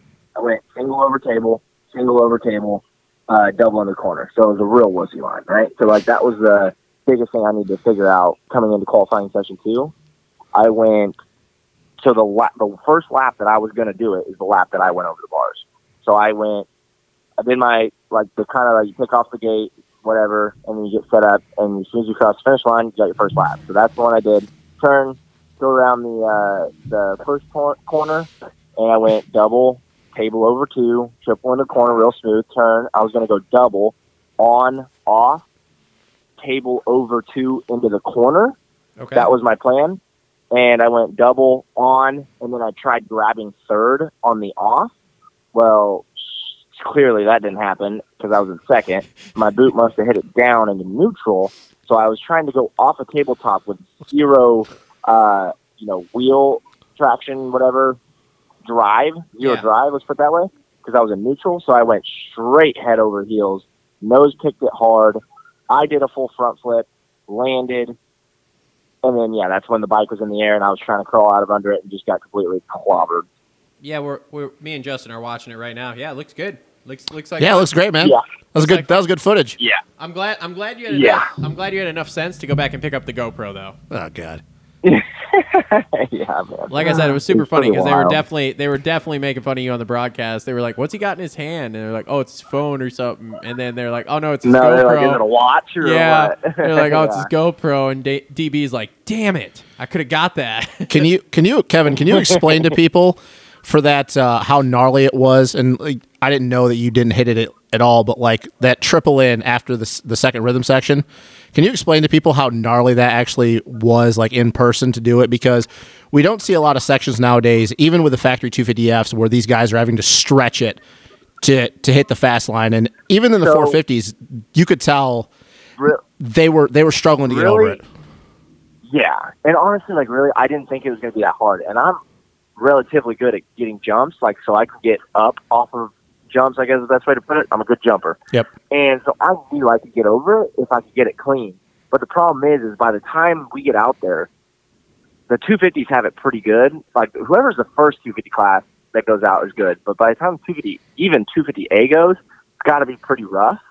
So like for one, for those dudes getting it, props to them. And then two, then you have 450A, and all of those fast dudes are taking that main line Yep. to get over it. By the time we get out there, it's like choppy and pretty deep rutted, to the point where you're coming around a corner, and if you make the slightest misjudgment, like you're going off the track and you're not getting over that jump. So that's honestly why I never end up getting it, because coming around those corners and say it's choppy at that point, like dude, then your ass end's kind of jumping, and then you got to turn and just obviously, like you said, it was a pretty big jump. You got to get everything you can get under it to get over it. So I was like, I didn't think it was worth it, more or less. I wanted to get the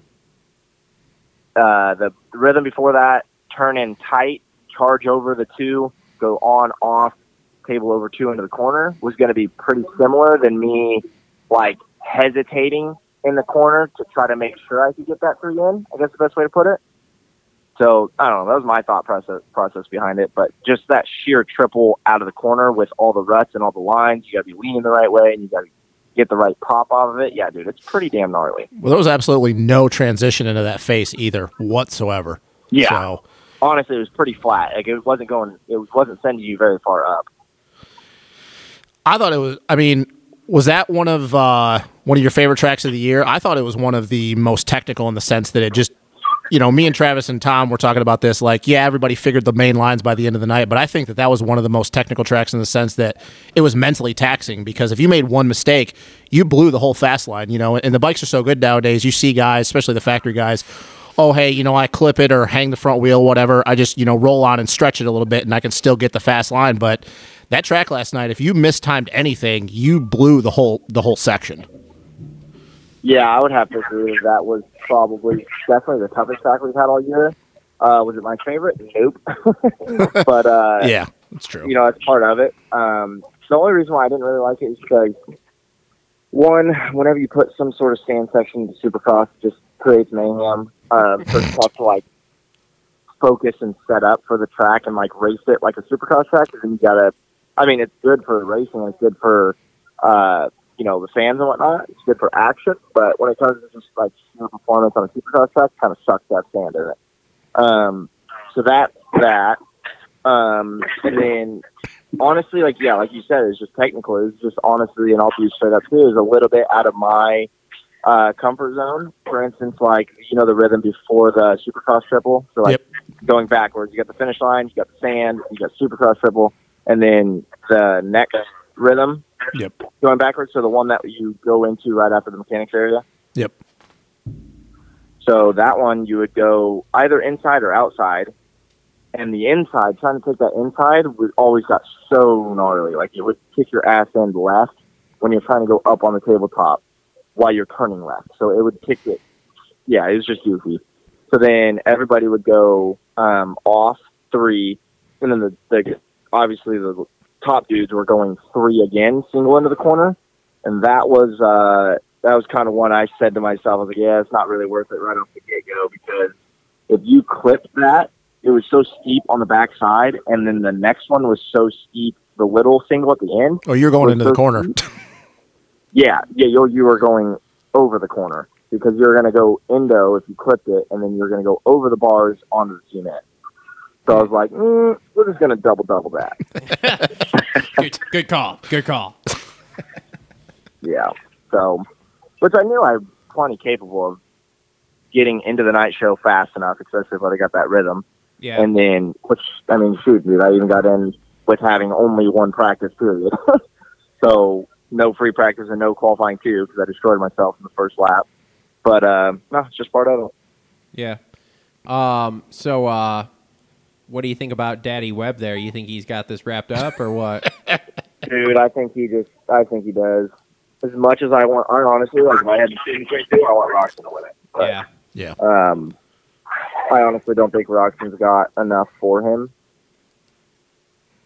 Roxon needs to park him once. Really, that's what needs to happen. Yeah, he does. I mean, he expects him to fuck with him too. Like the way he did that heat race is what needs to happen in the main event. Yeah. Well, Chase can't stay on 2 wheels long enough, so. Yeah, that's a fucking problem too. So what is that Chase can't stay on 2 wheels during the main event long enough? Yeah. To do that, like that's a big problem. So, what's the 2 weeks off look like for you here, bud? Oh, damn it! I was going to ask him the same question. Well, guess what? I got to it first. So, just a heads up, I'm boarding in about 5 minutes. Okay. But, cool. no, I got so like obviously my hand looks like an elephant right now, but I think I'm going to see a hand specialist tomorrow. Drew, my trainer in Tallahassee, he also trains an orthopedic surgeon who just so happens to be a hand specialist. So I think he's going to try to sneak me in with him tomorrow. just to make sure that this is just fluid and everything, and it's nothing more major than that. So I'll probably honestly take this next week off, get on top of all my Patreon stuff, and I got a couple cool things I'm getting ready to do with that, with a bunch of giveaways and stuff like that, to start pushing that. Then I think I'm going to do some testing with Pirelli and get some riding in the week after that, and then the week after that as well before Atlanta. Sweet. Well, I was just going to see if you were going to do some outdoor testing with this time off. Probably not, if I'm being honest. Just as a sheer fact that it's probably not going to happen. I don't know exactly what to say besides that, just because I would rather get time on the 450 to get ready for Atlanta, because we'll have a few weeks in between Supercross and outdoors. Yeah, I think it's like 3 weeks. Yeah, we have like 3 weeks when we usually have like a week. So, honestly, like maybe I'll do longer stuff in the gym and whatnot, but I'm not going to go change and ship out and change all my suspension and whatnot to get a couple days of riding in. Gotcha. Cool. Are you going 250 for outdoors? Man, I have not made that decision. Honestly, with the way I'm riding my 450, and depending on how many guys don't ride 450 outdoors that are riding 450 Supercross right now, you'll probably end up seeing me on a 450. But I like it. 250 is not out of the question still, too. I like Kev on a 450. Cheaper to have a competitive bike when they can be almost stock. Yeah, honestly. Shit, we got a new motor now. Game on. Freshy, baby. How'd that go? What?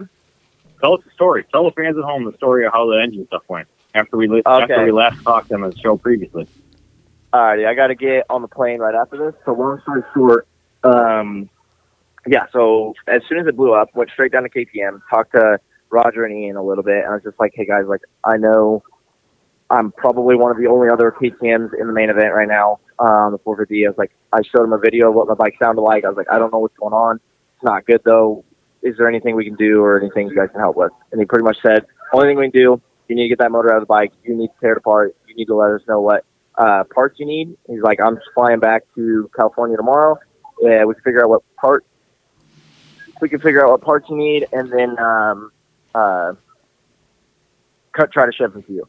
So when I got all the whole motor apart and ended up being a whole transmission, cases were cracked too, he's like, oh boy, well that's going to be very tough to get. And I was thinking at that point, it's like, even if I get these parts, like, I don't know how to do this, and I don't really trust anybody around here to put this motor back together to me go race it. So I was like, dude, like, the only really way I'm going to do this is if I get a brand new motor. So then Ian's like, all right, I'll call you back in 30 minutes, no promises, whatever. Call me back. So they ended up having a motor that I could purchase, and pretty much said, he's like, if you want to do it, we can do it. And I was like, yep, let's do it. Overnight it. Like, I need it because otherwise I'm not racing the 450. So that's how that worked out. Way to go. And boom, it was in and we're off. So, all right, man, we'll have a safe flight. Yeah, and you went to the next race and everything went good. For the most part. Exactly. All right, man. Well, at least the bike ran. Have a good flight. And thanks for coming on. And I'll be talking to you this week here. Make sure everything's cool with your hand and stuff. So, alrighty. Sounds good. I appreciate it. Thanks, bud. Thanks, Later. Kevin. Thank you, Mr. Moranz. Nice job. Thank you. I appreciate it.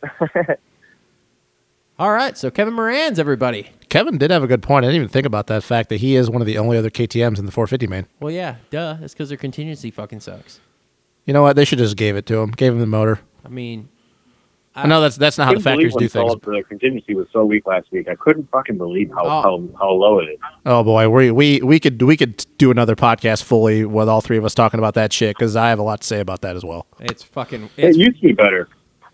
It's fucking wild. And they wonder why guys can't fucking do this. It's just wild that like the biggest, call it, companies in the paddock there, as far as, or well, I don't know how you want to talk.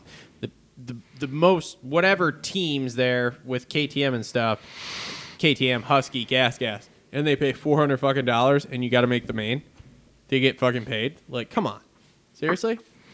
Yeah, I have a feeling that this summer is not going to be great for privateers. And then it's like you realize that Kawasaki pays me $800 just to make the night show. Dude, it's full of Cowies this year in the 450 because class. They pay $800. Oh, I know. It's crazy. Make the night show. It's crazy. I mean, I don't know. what It are you just shows though when you always talk to privateers. Oh yeah, man, I love my bike. It's like, motherfucker, it has nothing to do with you liking that bike. It has Not at all. whatever pays more. Don't give me that shit. Let's see. I can get this bike and get paid $800 a night because I know I'll make the night show, not necessarily making the main. Or I can buy this bike and I won't make shit if I don't make the main. You know what I find laughable about that is their contingency is so good, but yet they don't want to help out any other Oh, teams. that fucking drives me nuts too. Like I that don't shit understand makes that at no all. sense to me. No sense. These teams make. I can't. Well, we need more outside sponsors, man. This is a rant. We could go on a rant for an hour here about this. We won't. But we need more outside sponsors. We do. We need to be like Formula One. Well, we need. Yeah, there's a lot of. I have a lot of thoughts about this. By the way, Netflix plug. If both of you guys like watching Formula One, you should watch Formula One Drive to Survive on Netflix. I've watched part of the first season. Dude, I love it. Yeah. I love it. I love Formula One. I wish we were like them. I mean, dude, there's. Oh, God. Don't get me started on this because you could go back to fucking Feld, going after the sponsors, after the people pull them, and then making them sign with Feld too, and all this bullshit like that. And it's like, you can't fucking do this. The way the things are working, shit can't happen. Yeah, we could do another podcast on that. But anyways, let's get back to 250s a little bit. Okay, yeah, back to 250s here. Okay, so we kind of talked the Harrison Smith thing. Yep. How about Marchbanks crashing that first heat too?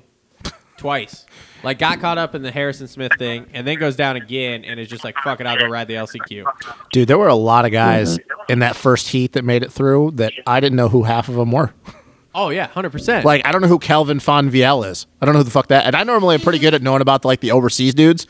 I saw that name and I'm like, who is this? Who is this kid? I don't know who this is. Who the fuck is this I was guy? like, I don't fucking know who this is. You know what's sad is Calvin Fonvielle, which great for him. That's awesome that he made the main. Yeah. And goddamn Jerry Robin Can't make the fucking can't main. make the freaking main. Jerry's gonna Jerry, buddy. Jerry's gonna Jerry. Is Jerry one of the bigger disappointments as far as guys that should have been in the main every week? He's been spending too much time with Jeff Walker. Walker, yeah, that's the problem. That's probably it. So Carson Mumford, though, is definitely my biggest disappointment. huge, but you got to think about this. Somebody put it out there somewhere I was listening to. Okay, he goes from Geico last year outdoors, right? Yep. Pretty solid season, consistent. What was he? Top 10, top 12 guy. He was outdoors. Yeah, he was top 10 for the most part. Yeah, so consistent guy. But he goes from Geico, where he is basically just one of the dudes on the team. Let's okay? be real. He was Nothing's the least looked at guy on that team. Well, Joe, Joe Schmoda could be argued. Well, about no. that. I mean, as far as like, hey, we expect you to do something because it was your rookie year. Yeah, but he goes from that to now it's his first year in Supercross, and then you got this team that basically is. I mean, he's the guy. Let's face it. Even though he hasn't gotten any results, and Cody Schock is basically putting it to him. I mean, he's looked at as the guy for that team. So now all of a sudden there's pressure. Yeah.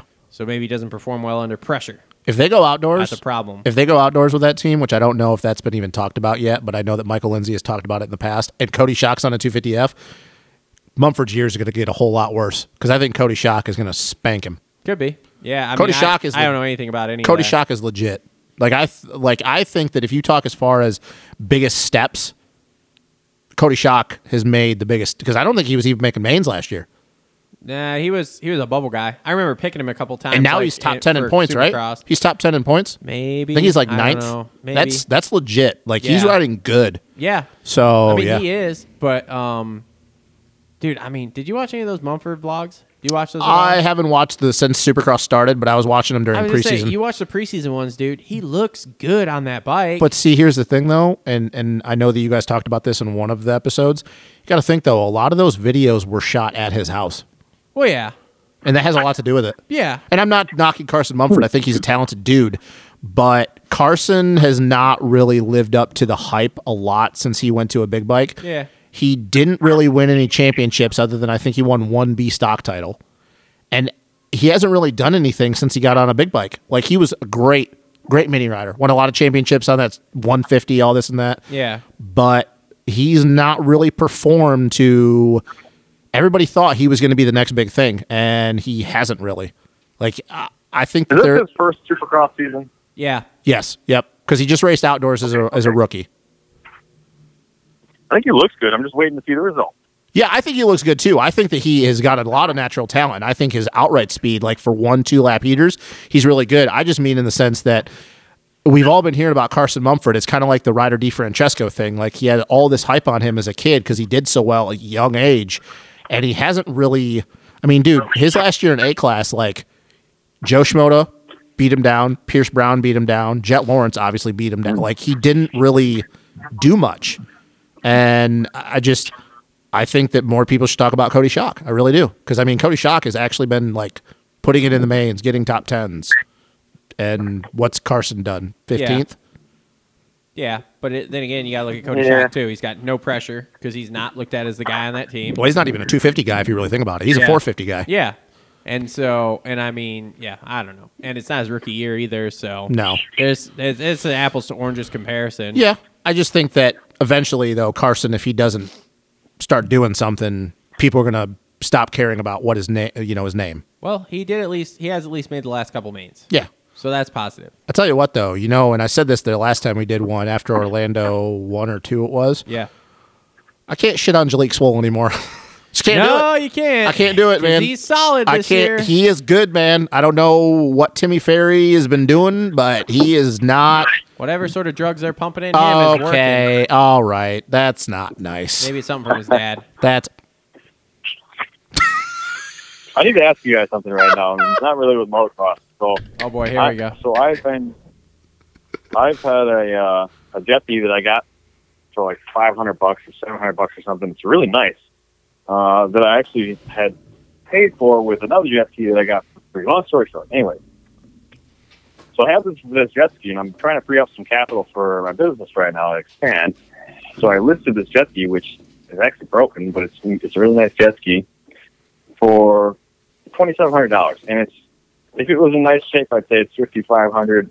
And it's not, even if broken, I probably could get $35 or a little bit more than that for this used boat. So I listed it for $2,700 just before I talked to you guys on the phone. And since then, I've gotten over 50 contact about it. That a boy. Would you guys take it off? Would you guys take it off and relist it for like $3,200, or would you just sell it and call it a day? No way. I'd just sell that bitch and get the fuck on with my life. Yeah, I'd take the money. If I knew what I want, now don't get me wrong, I wouldn't come down on my price at all selling it. They would show up and I'd be like, you're gonna put $2,700 in my hand, or you're not gonna fucking walk away with the jet ski because I got 49 other people in line behind you. And I also would be like telling everyone like, well, it's the first person that shows up with cash. I'd take the money. Yeah, that's basically where I'm at, but I'm not even 2 hours in. I've got like 50 hits from not even in the state. So I'm like, shit, am I trying to move this thing too fast where I can probably get one of those has bozos to bid against another one of them?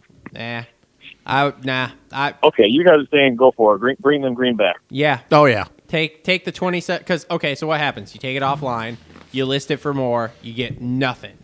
I mean, yeah, then you could go back and do it, but then people, like, say 20 of those people that are hitting you up right now are paying attention going, well, this guy took it off, listed it again for more, and now it's back on for less. Like, come on, man. And then they're going to be pissed. I would normally fix it up and get the full $5,500 out of it. But I'm fixing to make some moves like this week. So fuck all that work. Just let's go. Yeah, no, I'd take the money. Take the money and run. So, all right, back to 50 talk. Wait, but Jalek Swoll, though. I mean, dude, he's had a damn good season now, and I think he's in 5th or 6th in the points. Yeah. So that makes me really confident for him going into outdoors, because I think that he was going to need that, because obviously this is the last year of his contract and how good Styles Robertson is. Yeah. And especially going into outdoors and what Robertson did in the small time that he raced outdoors. I think that this is good for Jalek. I think that if he continues up for the last 4 rounds and he has a good outdoors, there's no reason they can't re-sign that kid. Like, he's doing better than I think anybody expected. Because let's be real, last year at Supercross was rough. What if the team's not there next year? Why wouldn't the team be there next year? Haven't you heard that? I've heard the Rockstar thing is Rockstar's leaving, but I don't see Husky not having a team. The only 450 guy they've signed so far is Sacco. Yeah. So wait a minute. Are you talking about the fact that it's Rockstar Husky or Husky in general? Because Husky, I can't see not having a team with all their success. Yeah, I'm sure Husky will have a team, but if they don't have Rockstar, what's it going to be? KTM will figure out a way to keep them racing. Well, yeah. I mean, I'm just... You're talking I'm about not saying structured? specific Is how it's name of structured? the team. Yeah, I'm just saying, like, are they going to go to literally 1-1? Arlington, or Well, here's the thing. There's no way that they don't keep. And like I said, I don't get a chance to listen to the podcast shit. So I knew the Rockstar thing. I didn't know that with Husky being in trouble with what they were going to do. There's no way that they don't re-sign Jason Anderson in some sense. Yeah. The 250 team though, disbanding that. Bobby Hewitt. Man, I think people. Bobby Hewitt. Let's do this. I think people would love to know where Bobby Hewitt's at right now. yeah, he's making another team. That's where Ando's going. Wow, he's got a whole lot of money. He's making another team. I like Bobby Hewitt. I would put him and Marvin Muscan on Bobby Hewitt's team. That'd be interesting. That would be an interesting thing. Well, the thing is, if it's up to Bobby Hewitt, though, like if it's all his say, he would have like 10 250 dudes. Because if anybody remembers him from the Team Extreme Cowie days back in 06, 07, he had like 35 guys riding for him at once. Yeah, it's fine. It'd be like the Star Yamaha of Man, Huskies or whatever. if we keep losing more of these teams, and that's because the 450 team is going to be there no matter what. But the 250 team, if that's the case, would have a real problem coming back. Yeah. Man, we can't. This is not going to be good for a lot of these 250 kids up and coming. Like, where are they going to go? God, you're really going to make me rant tonight, aren't you? Yeah, I don't want it. Oh, my God. You and me haven't done a show in a while. Oh, my God. So here's the... So are we going gas? Well, we can talk about the fucking gas situation. So here's the thing with these fucking OEMs right now, okay? Number one, how the fuck can you not afford teams this year, okay? Yeah. How can you not afford it? You just had the biggest fucking year of your lives in 2020. You sold fucking everything. Trust me, I know. I tried to buy half of it, Yep. and I couldn't fucking do it because it wasn't there. And now you can't shell Not out... that, but bikes are $10,000 now. I was going to say, and now you can't shell out fucking money. Dude, Tom, I don't know if you were on earlier, but anyway, I took the P-Dub over to Scott, right, to fix the kid's P-Dub for me. He's telling me that he's got dudes calling him that are trying to buy literally every single thing for their P-Dub racers to have on the shelf. He had a guy call him yesterday, wanted 2 cranks just to put on the shelf, just in case for this year. I mean, he's talking about like dudes ordering like 20 fucking clutch springs for a PW, and he's like, I don't know why you would need more than 4. Like, even if you're riding every day, you shouldn't go through more than 4. So you can't tell me these OEMs don't have fucking money at this point. Well, I think this goes back to what Wygant was talking about at Thunder Valley during Outdoors, that I think that these teams are starting to realize that they don't need to go racing to prove to sell their product. Great, then that's it. Then we need to have a fundamental shift in the way It needs to be like structure. It needs to be like NASCAR and Sure Formula does. One. 100%. And that's the thing, and and that's why I say like we don't do things this, and obviously we don't have as much money as like NASCAR and Formula One. But that's the thing is like Formula One, none of those teams are funded by the manufacturers. Yeah. They're all funded by private owners. Like Gene Haas Racing, he almost disbanded his team because he didn't want to keep money, and he basically told his team principal, hey, you better go find $10 million or we're not doing this anymore. Yep. Because they don't get, like, that's the thing. People, if anybody in the comments watches Formula One, they'll be like, oh, what about Aston Martin? Like, you see it on the Mercedes. It's like, that's who they get their engines from. It's not who they get their cars from. We just need to go private owners. Like, that's the thing, because eventually it's going to get to the point that I don't think you're going to see OEMs backing doing this anymore, because they realize after this year, like you just said, greatest year on record or however many years, they don't need to go racing anymore to make money. Great, then don't go racing. Just sell the shit like KTM does. Just sell the shit to private teams. Don't have OEM teams. But I also think that needs to. I honestly think that needs to be a top-down rule. What do you mean? Like, I think that in order for this to work, you're gonna have to have like the AMA or Feld or somebody come in and say, look, we don't want OEM teams anymore. We want all private ownership teams. Isn't NASCAR pretty much NASCAR is kind of going that way, I think, with a lot of... I don't think there is any OEM teams in NASCAR anymore. I think Ford might... No, I don't know. I don't think so. I thought those were all private. I think the thing is that even though we've That's so weird to me. What planet are we on? Yeah, like I think the thing is that even though because our sport has gotten bigger over the last 10 years, we're still relatively one of the smaller motorsports compared to other things. Want to hear the best idea that I heard the other day? What? Courtesy of David Villeman on how to grow the sport. Oh, boy. You need to put the races live for free on YouTube. Yes. 100%. Because you can go find anything else, race car rise for free. Yep. Yeah. He's like, this Peacock stuff is bullshit. Like, don't get me wrong, I got it. Like, whatever, as we all do. We pay our $5 a month, whatever. But, dude, who the fuck even knows what Peacock is? Yeah, Here's the problem. You're just lost in the shuffle. There's no chance they're going to do that when the NFL just signed a deal for $10 billion a year. There's no chance Yeah, did you see the that? promoters are going to That they just re-upped free with broadcast. Disney, NFL and Disney, to have the Super Bowl on ESPN or ABC. Oh, Jesus Christ. But the thing is that motocross, what I was getting at is that our sport, we still have a tendency to think the old way. Like, we don't want to advance. We're like, oh, we want to do this, this, and this. We want to get bigger, but yet we're still trying to act like this is 1995. We want to be on TV. Who the fuck gives a... Nothing. Who watches TV? Yeah, nobody. Everything is streaming, and that's in the Peacock thing, and it goes back to that. But it's like they're still the higher up people, whether it be Feld or the AMA or the FIM. Well, actually, if you really think about it, the GPs, their shit isn't on TV. It's just with MXGP TV. That's it. They used to have Sky Sports, not on Sky Sports anymore. It was on BEIN, not on, it's literally just streaming. Is it on CBS Sports Network either anymore? I think that they're going to be gone after this year. Okay. This is their last year, I'm pretty sure, doing it. We still are stuck in this old way of thinking. This is not 1995 anymore. It's like people know what motocross is. People in 1995 didn't fucking know what motocross was half the time. Yeah. Now, the average person knows. Thank you, Jeremy McGrath. Exactly. Now, people know what motocross is. They know what supercross is. They need to stop being stuck in the old way of thinking, because if you compare us to other motorsports, it's pathetic. It is absolutely pathetic. It's like we look at Ken Roczen, who I think we can safely say, at least in this country, is the highest paid athlete in our sport, right? Yeah. Okay, so how much would you guys think that with sponsorship? Though that's what I mean. Who, if you were to guess, Tom, who do you think would be higher than Ken in this country, not in the GPs? Oh, I don't know, to be honest with you. I wonder about that stuff all the time. So That's what I say. Is he? I was wondering. I would think he is, because he knows how to market himself. He's got to be pretty good. So how much do we think that he probably at the end of the year nets with all of his sponsors and money and shit like that? You think it's over 25 mil, 20 mil? Oh, I don't know. A year? Well, I know. With not just Honda. I heard his Honda contract was $2 million. So we'll start at $2 million. Okay, then you have Red Bull.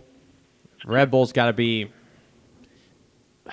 Red Bull's big. All those ones. Let's just lump all those together. Okay, Yeah. then you have Fox. Yep. You have his watch company that he's got. Yep. He's got a big deal with them. He's got other athlete wear shit that he has stuff with. Yep. So all of his winnings, maybe 15, 20 mil, right?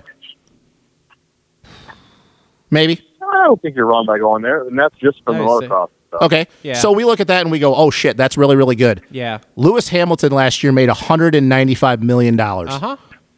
Boy, is that bizarre or what? That's wild. Are you fucking kidding the me? money that is in Formula One doesn't make any sense in Even the low-level regard to, like, dudes. any of the way that American sports work, it's like absolutely a different planet. Even the low-level dudes in Formula One, guys like fucking Lance Stroll, his dad owns their team, but Lance Stroll, Lando Norris, fucking George Russell, those dudes are still, what Ken Roczen makes, that's chump change to them.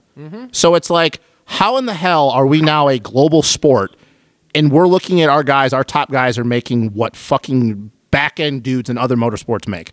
Well, Don't get me wrong, $20 million is an assload of money to people like us three. Yeah. But to other motorsports, dude, that ain't shit. Yeah. That's pathetic. And I know we're getting on a rant, but it's like, it's disgusting the way our guys are treated. I'm curious how it stacks up against the GP guys. I'm really curious about that. I think Hurlings and Cairoli probably make, I'm going to say that Hurlings probably actually makes more than that. I heard Hurling's deal with KTM last time he signed was like $4 million a year. Oh, yeah, it doesn't surprise me. And he's got so much other shit going on. I got pee. You guys keep going. So, like, yeah, I don't know, man. I don't know, Tom. It's just ridiculous that our guys they make peanuts compared to other motorsports. Me personally, I think that my view on this is not so much that they make too much. I think like Lewis Hamilton guys, it doesn't make any logical sense how they make their money, right? But yeah. So I look at the motocross guys and I say, sounds good, $20 million a year. I say that all of our guys that make the mains or even close to that should be way higher. Like, yeah, there's no floor. There's nothing like any other sport. The NHL, for example, there's a league minimum and things like that that keep guys making decent money. Well, it doesn't work that way at all with our sport. I think that's something that I'd like to see change first, rather than more high-end money for the top guy. I think it should be across the board. Hey, Kevin Moranz is making a bunch of TV time and doing some noise. I think he should be making like $500,000 off of that. You know what I mean? Yeah, and that's another thing too is like you look at our guys, our privateers and stuff, and it's like, this is what they want to do for a living. They're out there, they're risking their lives, they're doing this and that, they're showing up, paying their money, And it's like, even if you look at like them compared to other motorsports of what their version of a privateer would be, and our guys are literally paying to go racing, where you look at other guys that would be considered a privateer in motorsports, and those dudes are making more money than half of our factory guys are making. Yeah, that's And they don't have their lives on the line like our guys do. Exactly. that is one thing I have to say. It's like, okay, so you want to compare like Formula One to us, okay, which is it's a huge jump. Or whatever. It is. But it's like, okay, I can't go buy a Formula One car No. at the local dealership and show up at the race next week and be like, No. I'm here. Yeah, I'm here, I'm man. I fucking got here, it. you know. So where that's like one of the things about our sport, and that's one of the cool things. But then again, that's where it goes back into the trickle down effect. Okay, Yeah.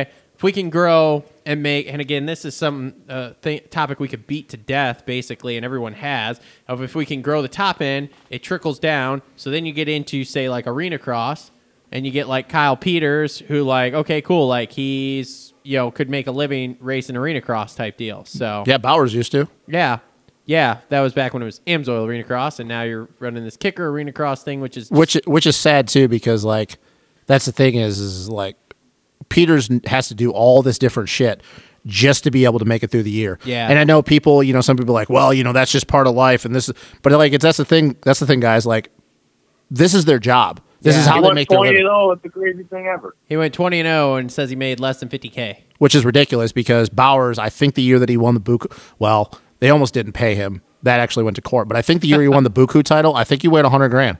Yeah, I think he ended up with $100,000. which Yeah, is that's like, bizarre to me that it could be anywhere near $50,000. Maybe he takes home $50,000 after he spent $100,000. Yeah, There's no way sure. you would I don't know. and don't bring in 50. I have no idea. I'll try to get him on at some point, and we can ask him off the record. But It's just pathetic that our guys were still at this point that they're paying to go. They're paying to go make a livelihood. yeah, Like that doesn't. I mean, you got Bobby Pizza sleeping in his van at the race. I mean, dude, it's pathetic. It's Well, I like, don't- look, here's what we need to do, boys. We need to make some calls. We get some investors. We buy Supercross, and then we make it better. I'd love to do that. Be great. I think it's a good idea. Tom, you in on this? We just got to get one of those the new recreational marijuana brands to be able to be the title sponsor, and it'll be the easiest money we ever made. I mean, fuck. Somebody just called Lewis Hamilton. Tell him to peel us off Jesus. $50 million there. I mean, he fucking cleared that in a year anyway. Yeah, dude, it's Easy. I mean, tell Ricardo him probably would be more. to peel us off $50 Ricardo million, and we'll be good. or Valentino Rossi. yeah. Yeah. Or Marquez. Yeah. He probably had fucking. That's another thing too. Like the MotoGP guys. I don't know. I don't pay attention to that as much. So that'd be a better question for you, Travis. But like those guys, they're making way more money than our guys are too. Yeah, I have zero idea on that. But, I like, haven't been in Valentino that life. Rossi. But they make. Oh, Oh, that yeah. stuff. Like Rossi's probably made an insane amount of money in his career. Just look at Rossi's house and stuff. Oh, yeah. I mean, he's got that huge moto flat track road course Oh, yeah. thing at his house that everybody goes to. I mean, you just look at that and you go, okay, that guy's not hurting. He's not paying to go racing. Like, Yeah, dude. I don't know, man. I Doesn't don't. even live in this fucking country. yeah, I mean, dude, like I said, it's fundamentally broke at this point, and it's fucking wild. But until we, Riders Union. no, it's not even a riders. Need to go back case. to that days. It's not. It has to, dude. It's got to start from the top down. Like you have to get someone into the promoter role who can make shit happen. Which is why I'm super sad of like, who is that guy? Who's the guy that, or what is it? Washerman Art Group or Ekman. whatever? No, Washerman Group. or Oh whatever. yeah. The Yeah. agents or whatever. Yeah. Whoever the guy was that was on Pulp, I don't know, in the last 6 months or something, talking about like, yeah, dude, we tried to buy Supercross. Yeah, you were talking about that. Yeah, and it's like, dude, why couldn't somebody like that get a hold of it that knows and has these connections? Because I mean, they do their agents for like Tiger Woods, shit like that. Okay, so they have the connections to like Yeah. once they got a hold of the series, we can make some moves. We can make. I mean, they were talking like, dude, they were like, we don't have to do anything different, and we can up the payout by $1 million or something. You a know year. who would have been the guy to start the change? And they still would have made money. Is But what they he said. but they basically told him to go fuck off because CBD wasn't cool at the time. Dan Blazarian. Dan fucking Blazarian. Well, I hate that guy so much. But you want to talk about a guy that has a lot of money that's dumb that just throws shit around? Well, I mean, I I've heard some things that he's not doing so hot nowadays. Oh, well, no, it's because he spent it on strippers and cocaine, but That's hard, but whatever. Anyway, but yeah, no, it's fun. I mean, God, we could go about this topic for fucking hours because it's just so fundamentally broken and needs to be fixed. And it's like, yeah, we could fix it and we could put this out there. I mean, dude, how much is it to get a broadcast team in to broadcast on YouTube, do you think? that's a good question. I mean, what do you think you're looking at? Depending on who you got. Half a million. How much does it cost to produce Supercross? Is that what you're asking? Yeah.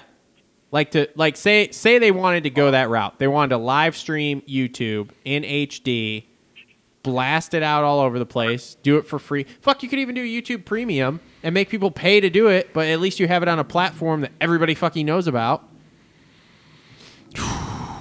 And then on top I'm of out that, on this one. and then on top of that, you could umbrella riders in there so that you could have all of these vlog channels. You mean for Supercross or for Supercross and outdoors? I'm talking. Let's Just just Supercross? stick with Supercross for right now. If I were to, Outdoors would be more tricky because the tracks don't have the internet with where you're at. capability. Yeah. I'm gonna guess that probably Could you do it for $500,000 a round, do you think? yeah, I bet so. I bet probably $500K a round. You could. It just depends on who you're planning on though having, because then you got to talk about Around, yeah, maybe. who you're going to have announce it. You know who's going to be on there, because you got to have somebody with personality and shit like that. Yeah. You know, somebody not named fucking Todd Harris. I mean, at least he's I exciting. love Todd Harris a lot. I used to like Todd Harris and Cameron Steele back in the day, but I really like Lee Diffie. Really? yeah, oh yeah, I love Lee Diffie. Steele and Denny Stevenson. Oh yeah. Yeah. What about Rutledge Wood? Fuck that guy. I hate that guy. Oh man, go back and listen to his interview Jesus. on Pulp the other day, and listen to him and DV start going at it. Dude, every time he was on, I just fucking turned the sound down. Because I've watched him during like NASCAR shit. Yeah. And even like when he did the Kentucky Derby, I'm like, dude, no. You just, no. Well, stop it. Well, Tom doesn't like him either, but he cool guyed Tom, so that's why Tom doesn't like him. He cool guyed you? What do you mean? Yeah, well, you got to go back and listen to the previous episode to get the whole story. But long story short, I was reached out to him, and he wasn't so cool with me in a couple different ways. So whatever. Yeah, well, they're Go dickheads. back to not doing our broadcast, and we'll just call it that, right? Yeah, but at the same time too, he reaches. So I didn't realize how many different things he had going on. He was on Top Gear for a while. Top Gear. He had Floor is Lava, which I guess was the huge thing on Netflix after the old Tiger King thing. Oh, yeah, yeah. And I mean, so Never we're heard of talking like some big stuff. You know, it's not like when they bring in some of these other NASCAR people that are just, you know, big in NASCAR or whatever. Like, this guy's got some reach at some different places, and he actually is a fan, from what I understand. He's just dumb. I mean, he just plays the part he's supposed to play. Now, I did like, okay, and me and Tom talked about this, but this is relevant because of, you know, him being on Pulp this week or whatever. I did like the segments he did last week. You mean the flagger segment? Yeah. Okay. I mean, we all kind of know that the flaggers are mostly volunteers, okay? Yep.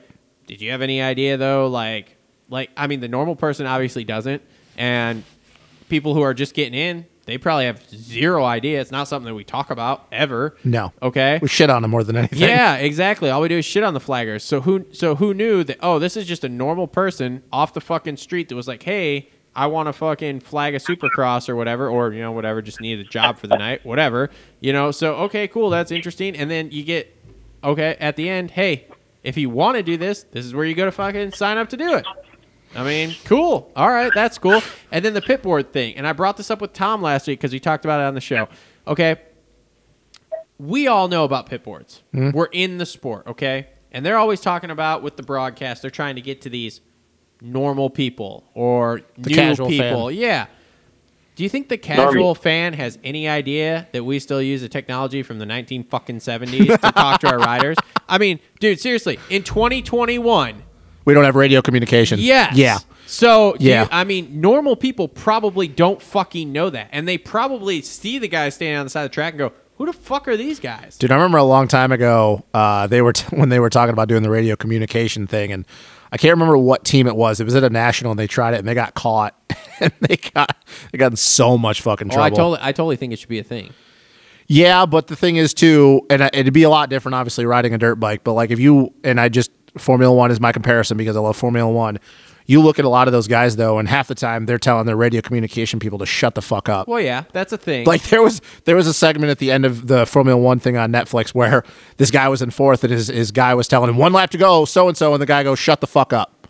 He literally told his radio communication guy to just stop talking to him. All I'm saying is there's a lot of chatter out there on the podcast about this radio communication thing, and JT literally said that if Feld or whatever, AMA, whatever, told him, yeah, we want to do this at the next race, and this was like a race where it was like Saturday and Saturday, he's like, I could have every fucking guy on the line with radio communication. You know who wished he had radio communication? And then even he said after that, he's like, dude, I had multiple companies reach out to me and be like, well, if they want to do this, we'll do it right now. You know who wishes he would have had radio communication back in the day? Who? Joey Savacci. Because then he would have known that Zach Osborne was there. Yeah, exactly. That also, though, if you think about it, that also would completely change the way guys race. Yeah. Like if you have an idea, if you have a spotter, oh yeah, yeah. Like you literally have a guy talking to you, like yeah, you have a guy talking to you right now, like you last lap, and you're going to round. There's another. You're going to round a 180, and you have a dude's go, and your guy goes, "Hey man, don't leave the door open because he's half a bike length behind you." Like that completely would change the dynamic. Can you imagine the money you would make just off the fans period right now if you had it like Formula One, where you had a GoPro on every fucking guy that you could pull up that live stream. And you could listen to your favorite rider. Oh man, listen if Kenny's saying anything. Just like you do with Formula One. Oh yeah, they do that for the Formula, like their social media. They pull up like, hey, this is what this guy's saying. And again, there's a premium pass option right there. You think that the Ken Roczen or Eli Tomac fans wouldn't fucking be all about like, hey, I want to know what my guy is 100%. saying? Are you kidding me? I mean, dude, how much? On last week's on Wednesday's show, we had talked about how we wanted to talk to Kevin about this today. Because it's something that's kind of sensitive with the time we're in right now with our sport, right? So for the development and for kind of the different kind of cheating, if you will, being able to talk to somebody on the radio on the racetrack. Yep. But it's whether you like it or not, this is the transition part, right? So it's a morality thing, if you will, for the racing. Like for me, I actually would like it because I'm a shit talker when I'm racing. Like I don't race now, I'm retired, but like when I was racing and even now as a hockey player, like I talk shit to people the whole race. And then when I'm coming up on the inside of somebody, whatever, I'll yell at them and stuff just to mess with them. So you only hear that stuff, especially like Cooper Webb and Barsha. Race, that would be great TV. Justin Barsha, are you kidding me? Barsha. Oh my God, are you kidding me? Yeah, I mean, it would be great. And again, you can do it. You can do it with Formula One. And you know who, honestly, like there's a lot of companies that I think would, with not even outside companies within this industry that would be all about it. Yeah. There like, what is it? Well, like I said, how many? Jason Thomas said he had multiple companies. I'm forgetting Litpro. Yeah. I guarantee Litpro would be one of the first people within this industry to do it. Why can't we have Litpro on everybody too, so we can see? Yeah, we got all this information of where our RPM is, we have wheel speed sensors. Like we have all these analytics now for dirt bikes. Why the hell do we not have the same thing? Because that's the thing too is, and Tom, when you're going to a race and you're a mechanic. At least for outdoors, some of the spots are fucking terrible. You have no idea what your rider's doing unless you have another spotter that you're talking to. But still, the same sense, it'd be great to be able to have an idea of telling your guy like, hey, this, and this.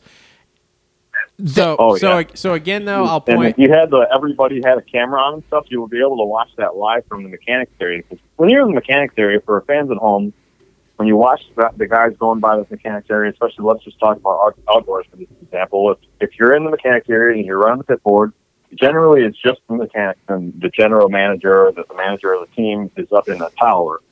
Well, when you're in the mechanics area, you have tents above you and you have little TVs that show the TV feed. So whatever they're seeing on TV, and they show like the live timing. So that's all you really have to go off of, besides what whoever could be talking to you in your headset is saying. So with having every rider having a GoPro and have it like selectable feed or whatever, like we're talking about, for a mechanic would be an advantage also, especially if it's tied into the lip. So a huge advantage.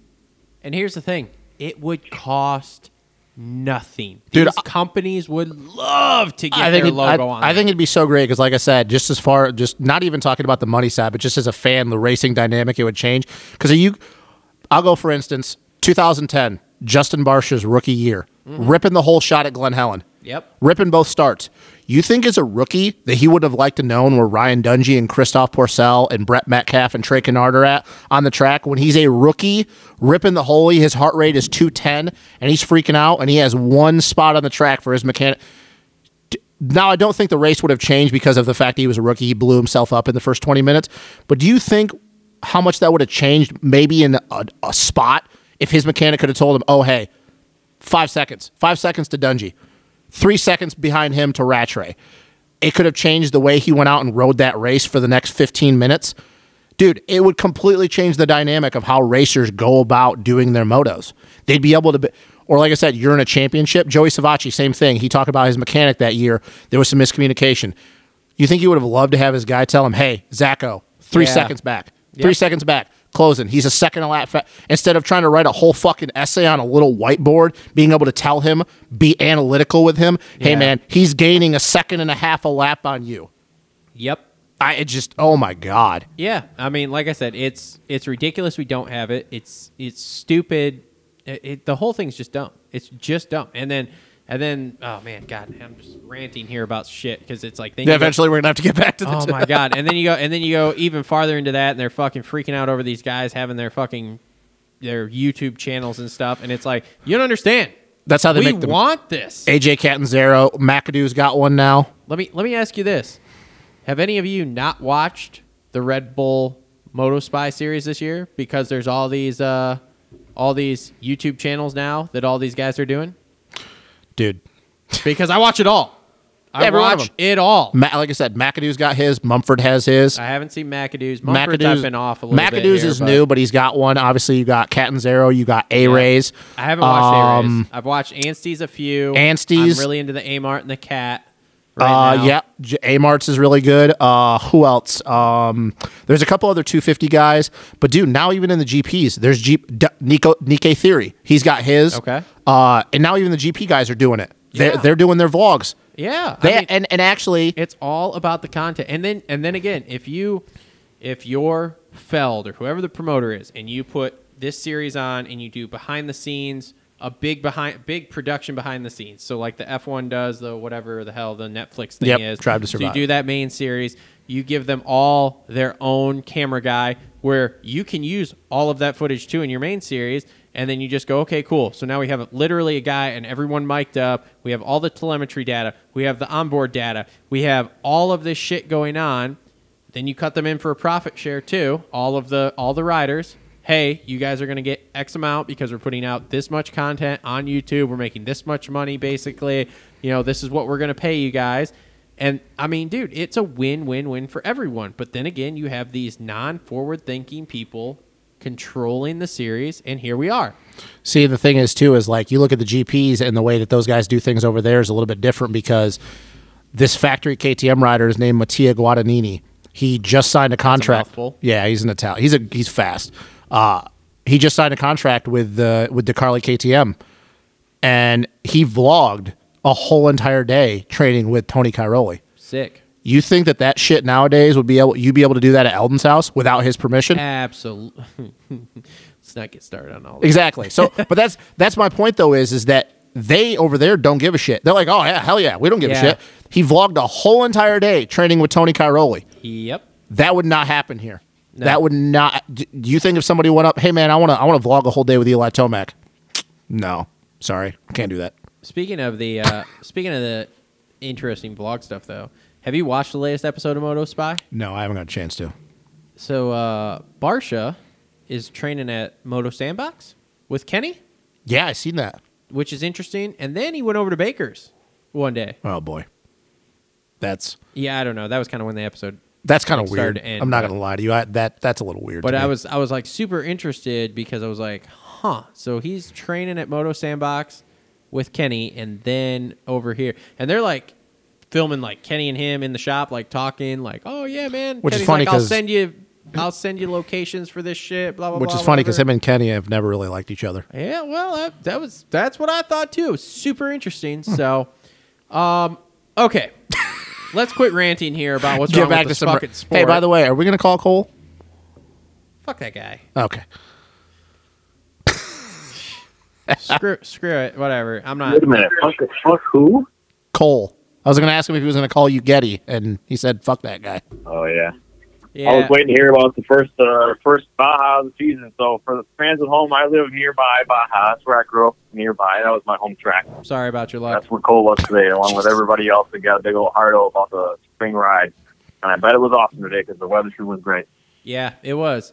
So All right, let's talk some more 250 though. Who's gonna win this fucking 250 West title? Ooh, that's interesting because Cooper had a statement. Hunter Lawrence had a little bit of a rough ride, so to speak. He jumped on the side of the net like a spider monkey. You sure you don't want to retract your statement about last week? We're like, oh man, he's here. Hunter Lawrence? Yeah. No, I think he's going to be really good. I think he still has a shot at Still this got your title. fucking boner going on right Yeah, now? yeah. Okay. Well, I mean, he was leading the points. He Jet. cased a triple and ejected into the net. I mean, so- Jet Lawrence hasn't led the championship yet, so he's already doing better than him. He's already had the red plate. What? Okay. What? Sure. Has Jet Lawrence held the red plate yet? Dude, whatever, man. Didn't think so. Okay. I like Hunter, but that red plate got real heavy last night. Yeah, but I mean, at least he's had it. Okay. And it also took him less time to win his first race. Great. Yes, it did. Yes, Those so- are all facts. So let's stop Those shitting are on Hunter's all Supercross facts. build. They are facts. I wouldn't say them if they weren't. Hunter's also been here for a few years. Hey, I don't mean to get He off also the rode less 250, Sam, Supercross. but I have another question for you Oh, guys. God. Here we go. Tangent number 5. Okay, go ahead. So that boat that I was telling you guys I had sold, Oh, I just had two people PayPal me for the same boat. No shit. Now what? Now what? They're not even here yet. Now what? Oh, boy. Ooh. They PayPal'd you the full amount? The full amount. Damn. Pick one and tell the other one, oh, sorry. I mean, literally, that's what you got to do at this I'm point. not a. I'd be like, Yeah, dude, but what do sorry, I I had another flip a guy coin? literally PayPal me $5, so I would just send it back to him. Just pick one, send it back. All right, we're gonna flip a coin.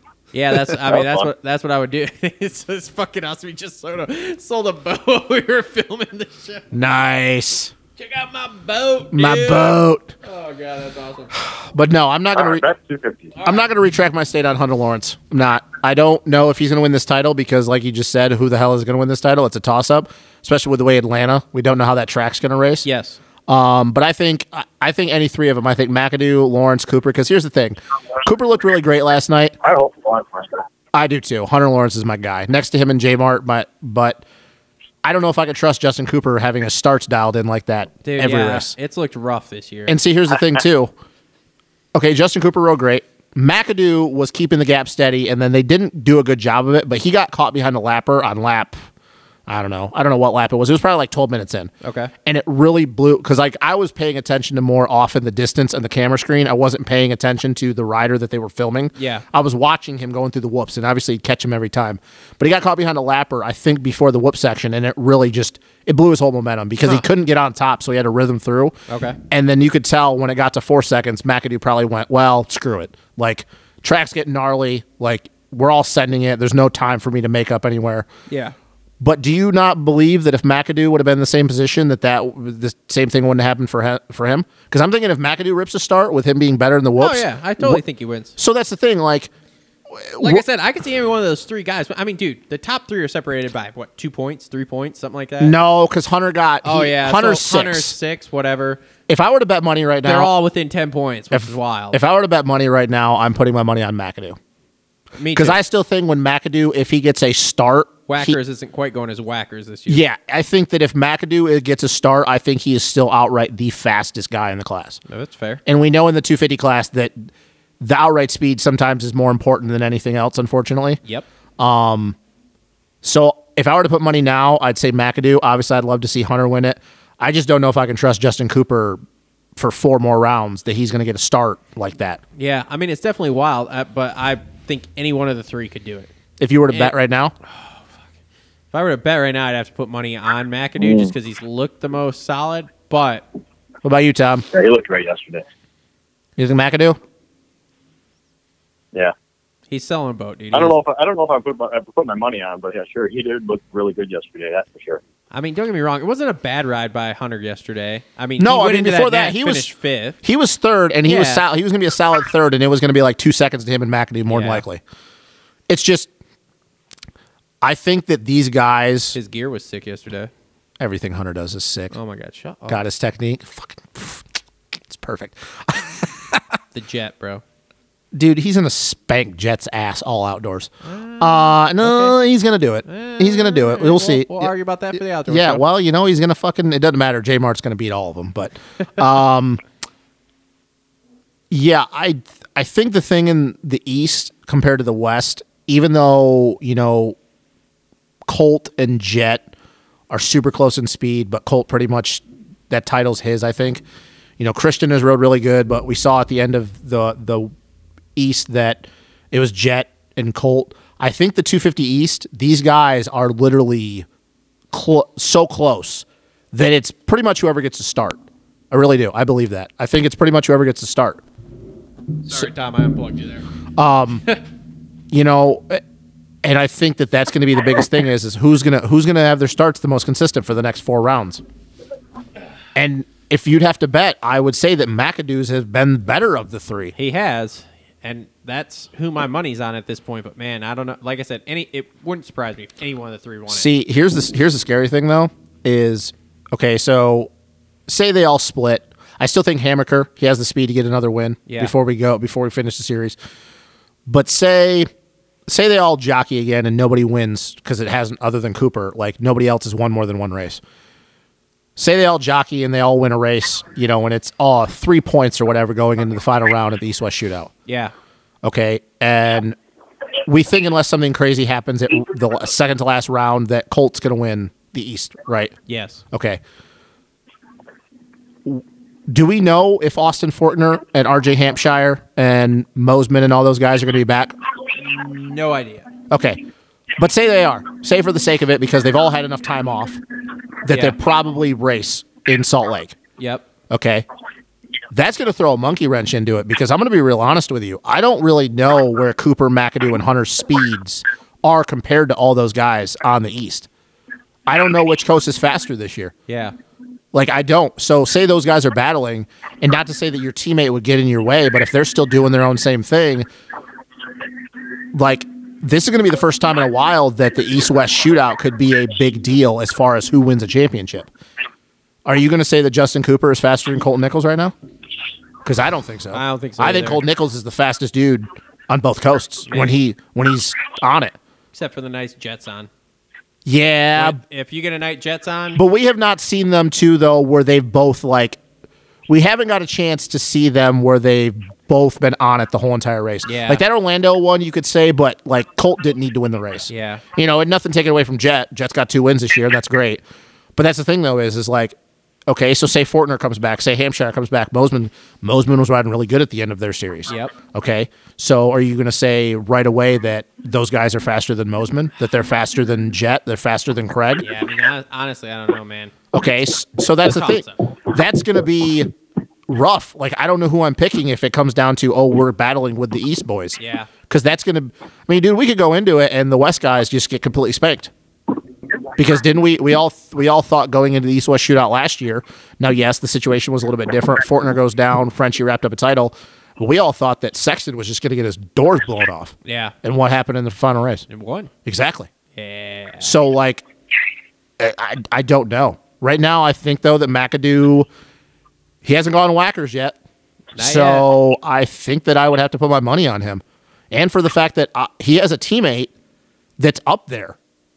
Yeah. And Hammaker. Yeah. So if Hammaker, he could play, he's going to play a role in that. And Hammaker looks like the real deal. And exactly. And Hammaker, okay, he's not going to be in it for a title. You don't think that Mitch goes, hey man, we'll give you a little bit of bonus money if you play, middleman. That's the thing. Never happens. Justin Cooper doesn't have that guy, and Hunter Lawrence obviously doesn't have that guy because Do you Jets. think that it happens with Mitch? I don't think it does. No way. I don't know, man. It's iffy with Mitch. I don't know. Now, the Star Boys, all day long. I'm going to be real honest with you, Do though. you think they talk about it really, though? What's that? Do you guys really think that they talk about it and they put team strategy, or is it just kind of a I definitely think when understood thing? I think when a Unwritten rule championship's kind of involved, I think even Mitch talks about it. Yeah, the Mitch one, I don't know. Or when Questionable anybody one. in blue is against Jason Anderson. Well, that's the thing, though. Mitch hasn't won a Supercross title in a little while. It's so been a bit. You think that if Cameron McAdoo has a shot at the title, that he's not going to pull the rookie aside and go, hey, Seth, we'll throw you a couple extra grand if you play middleman. Just bunch everybody. It's just bunching. Just bunching. It's not a thing, Bunching. Travis. Bunching isn't a That thing. never happened. Never happened. Except for when Cade's wheel was going flat the other night. Fake news. It's fake news. Oh, that was a weird whisper. Anyways, Yeah, I don't know, man. This 250 shit it's wild though because like you don't know who's going to win. Yeah. I mean, I think that we've seen the 4 guys that are going to get wins this year. Yep. As much as I would like to give Jalek Swole credit, I don't think he can get a win. I don't think so either. I think he could get another podium, but Yeah. I don't It'll think be a difficult thing for him. He'd have to have a real on night. But then again, we got these unusual outdoor races coming up, and that always shakes out something unusual, Yep. just like Aaron Plesser did. You know how sketchy that track's going to be if it downpours? Oh yeah, it's gonna be awesome. Because Atlanta's been getting a lot of rain lately. It's gonna be awesome. I hope it rains. You want a mutter? We haven't had a mutter this year. Mutter would be cool. Mutter would be cool. You like mutters, Tom? Oh, big time. Okay. Not all the time, though. Like, there was a couple of years there where we had, like, Seattle and a couple others where it was 3 or 4 in a row. Yeah. There's not one. One real good one. Well, I'm going to be real honest with you. If it's a mutter, I'm picking Hunter Lawrence all day long. I'm picking my man. I'm picking my man Hunter to win every time. If Justin has a real boner for these Euro kids. I do, man. Ask him about Thomas Covington. he's not a Euro kid though. He's an American. Dude, you were so fucking hard. Bro, on we found out he had T-Cup. Epstein-Barr You were virus. so hard on T-Cup. Hey man, he had hard. Epstein-Barr virus. Oh, Thomas Covington. Hey, man. Oh, I jerked off to your poster last night. Oh my God, that's great. Listen. First off, he's from Alabama, and he's not. Did absolutely fucking. Hey, nothing. listen. You know Jet Lawrence is He's a retired now. You know Jet Lawrence is a Euro, right? Sure. Okay, so you like a Euro? Yeah. He's one of your favorite guys, right? Yeah. Okay, so what are you getting on my shit for? Because every fucking one, you're like, oh my God. Well, they've done pretty fucking well over here, haven't they? T-Cup, Hunter Okay. Lawrence. Who else we got in the last 5 years? Jet Lawrence. Yeah, but Dylan you Ferendis? haven't been jerking off about Jet. I told you guys about Jet before you even knew about he's starting Jet. to get upset. Here we go. Yeah, This is getting ready. Starting to yell. No, Tom. I'm fine, man. I'm fine. Show ratings are going up as Nah, we man. speak. Hey, man, I just get sensitive when you talk about the Euros, bro. How many Teacup posters that were covered in stuff did you have to burn after he retired? Well, considering I met Thomas Covington when he was like 7, none. How many did you have to burn? None. After he retired? None, man. Get off Teacup's ass. How many Hunter Lawrence? Oh, dude. Oh, wait. Hold on. There's another one I remember. Max and Steve, bro. Oh, my God. He's done pretty well over here his first year. What do you mean? I mean, he's doing all right. He had a good outdoor season. He's what do you doing mean? all right. Look at the team that he's on. Are you kidding me? He's on a Suzuki.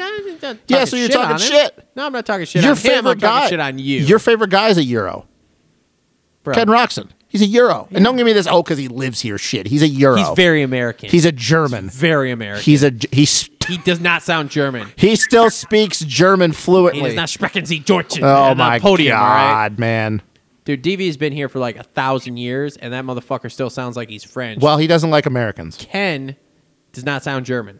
Yeah, because Ken was coming over here when he was like 7. Doesn't matter. He still speaks German fluently. Doesn't matter. DV's been here since before Kenny was born. Well, DV's old. Just saying, he still sounds French. Listen, man, leave the Cobra He alone. is pretty old. Yeah, leave the Cobra He is. alone. He's like almost 50. But He's not almost 50, dude. He's in his 40s. He's not that much older than I Carmichael. thought he said he was 47 the other night. Bullshit. He's not 47. There's no way.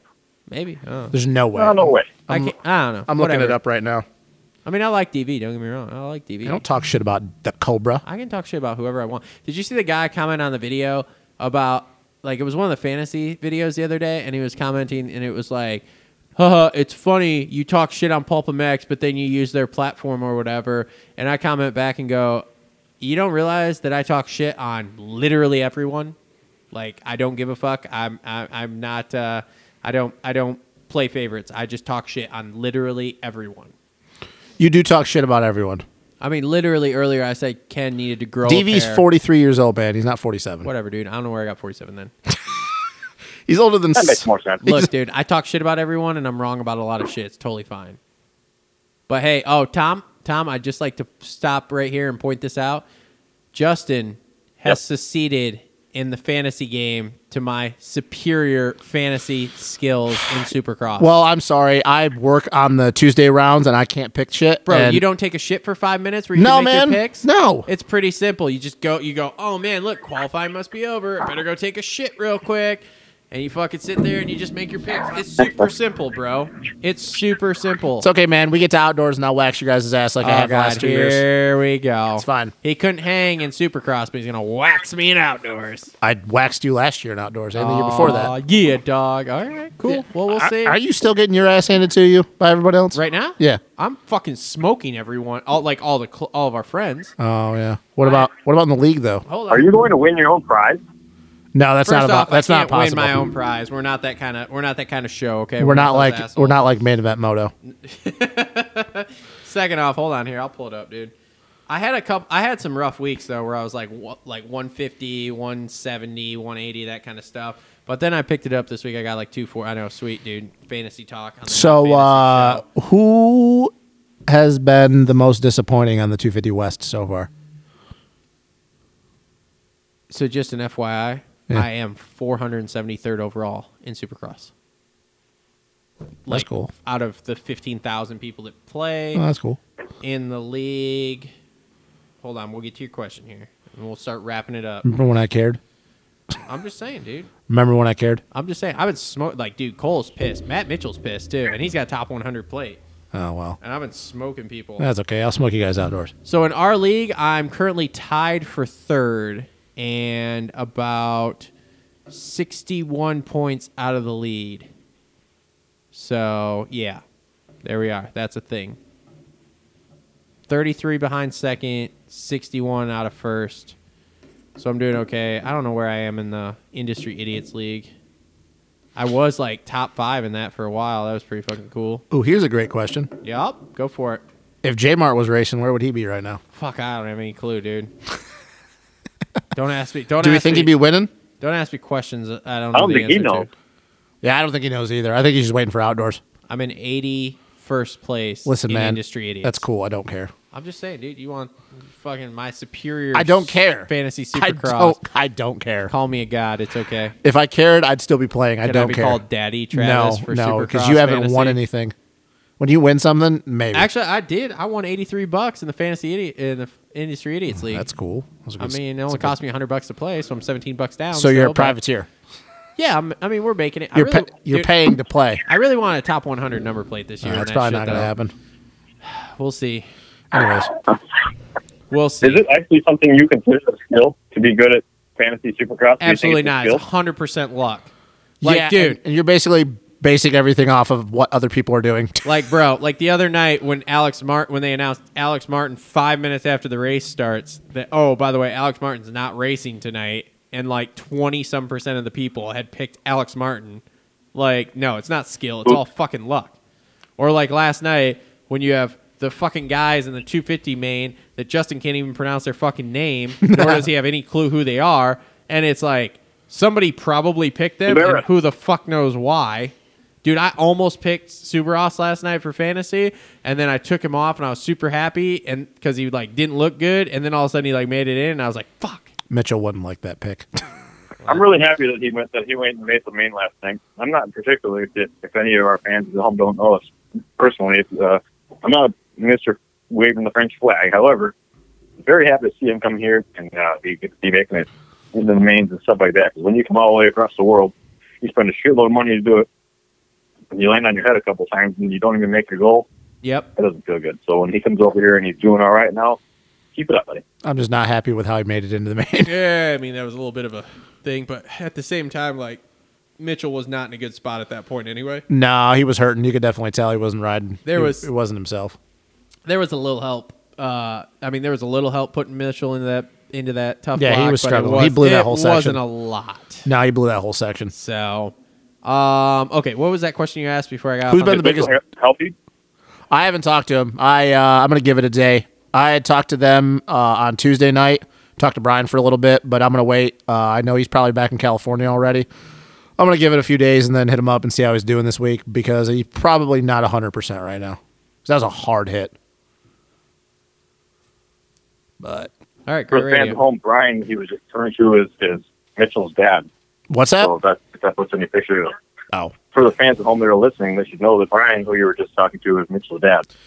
yeah, good old Brian Harrison, Brian Esquire. What a guy. All right, so what was that question you asked though before I got off? Who has been the biggest disappointment of this coast so far? Carson Mumford? That's pretty much it. I think it's been a really big disappointment that J Mart is not. Well, What were your expectations for him? If he's not meeting your expectations, what were they? I at least thought he would be in the main every single race. Like, I think I had him placed as like a That's pretty cool. top 15 dude in the main from the looks of the vlogs preseason? I think that my disappointment, and it's maybe a little harsh because he's a rookie, but I would say that Jarrett Fry has been my biggest disappointment for Supercross. Yeah. I think Fry and Thrasher have Thrasher both has not been great. Thrasher has had moments. Thrasher I give a little bit more leeway to because of the fact of how young he is, and he wasn't even really supposed to race Supercross this year. Yeah. Like this is an experiment with him. Yeah. Fry was already knew going into this year that he was racing. Like Thrasher, I think pretty much, oh, hey, he looks good at the test track, we'll throw him into it. Because there was actually talk that he was going to go back and race amateurs again this year. Interesting. But Fry, I only say that because I have the utmost confidence in him, and for the fact that he literally trains with Cooper and Nichols every day. And it's like you have two of the best guys, well, right now the 2 points leaders. Yeah.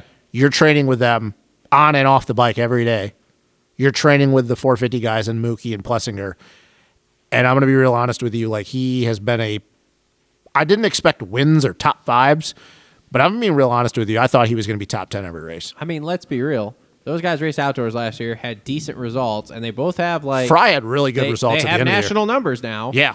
Like, and then like you come in here and you are barely putting it in the main. I mean, Well, they're also going to have a hard time too when my boy Levi Kitchen goes pro and he puts the beat down on him. And that'd be interesting. oh yeah, Levi Kitchen's going to do work. He's going to put the beat Be down nice on if both. Man, he looks great right now. Dude, Be nice if he hit us back, came on the show. Kitchen. Yeah. I'd be fucking stoked. Yeah. Well, I hit him up a while ago. I said this to Matt. Levi Kitchen, I used to pay attention to the amateur shit all the time. Was always on top of who was coming up next, this and that. And I just haven't. You know, now with Verb Moto being back and West doing the whole thing, it's a lot easier. But, like, I just didn't care for a long time. Yeah. But now, like, Levi Kitchen, I can honestly say, is the first amateur in a very, very long time that I've looked at and not only been interested in where he's going to go and what he's going to do, but I look at it and go, this kid is the real deal. Like, my beliefs at least. Some other people have the same way, but not everybody. But, like, a lot of these guys, he's probably the first person that I've looked at since, God, McElrath maybe. Okay. Maybe Matt Bisceglia, where I've gone, this kid is, like, has something special. And I think that it will not surprise me if he makes a splash right away. I don't think it's going to be a Jet Lawrence splash by any means. But if this kid is not top 5 after his rookie year, it will be really shocking to me. Interesting. The kid is legit. And like I told you, he just put 30 seconds on everybody. Chance Hymas, Jet Reynolds, all those dudes at Freestone in a 25-minute moto. So you're talking this dude's going to be better than Yeah, Seth? it looks great. Better than Sexton? No, better than Seth. Oh, better than Hammaker? Yeah. God, as much as I love Seth, I think so. I really do. Interesting. This kid he's fucking fast. Huh. Like, he is fast. And he's got great style, too. It helps that he's tall. Yeah. But he's got great style, man.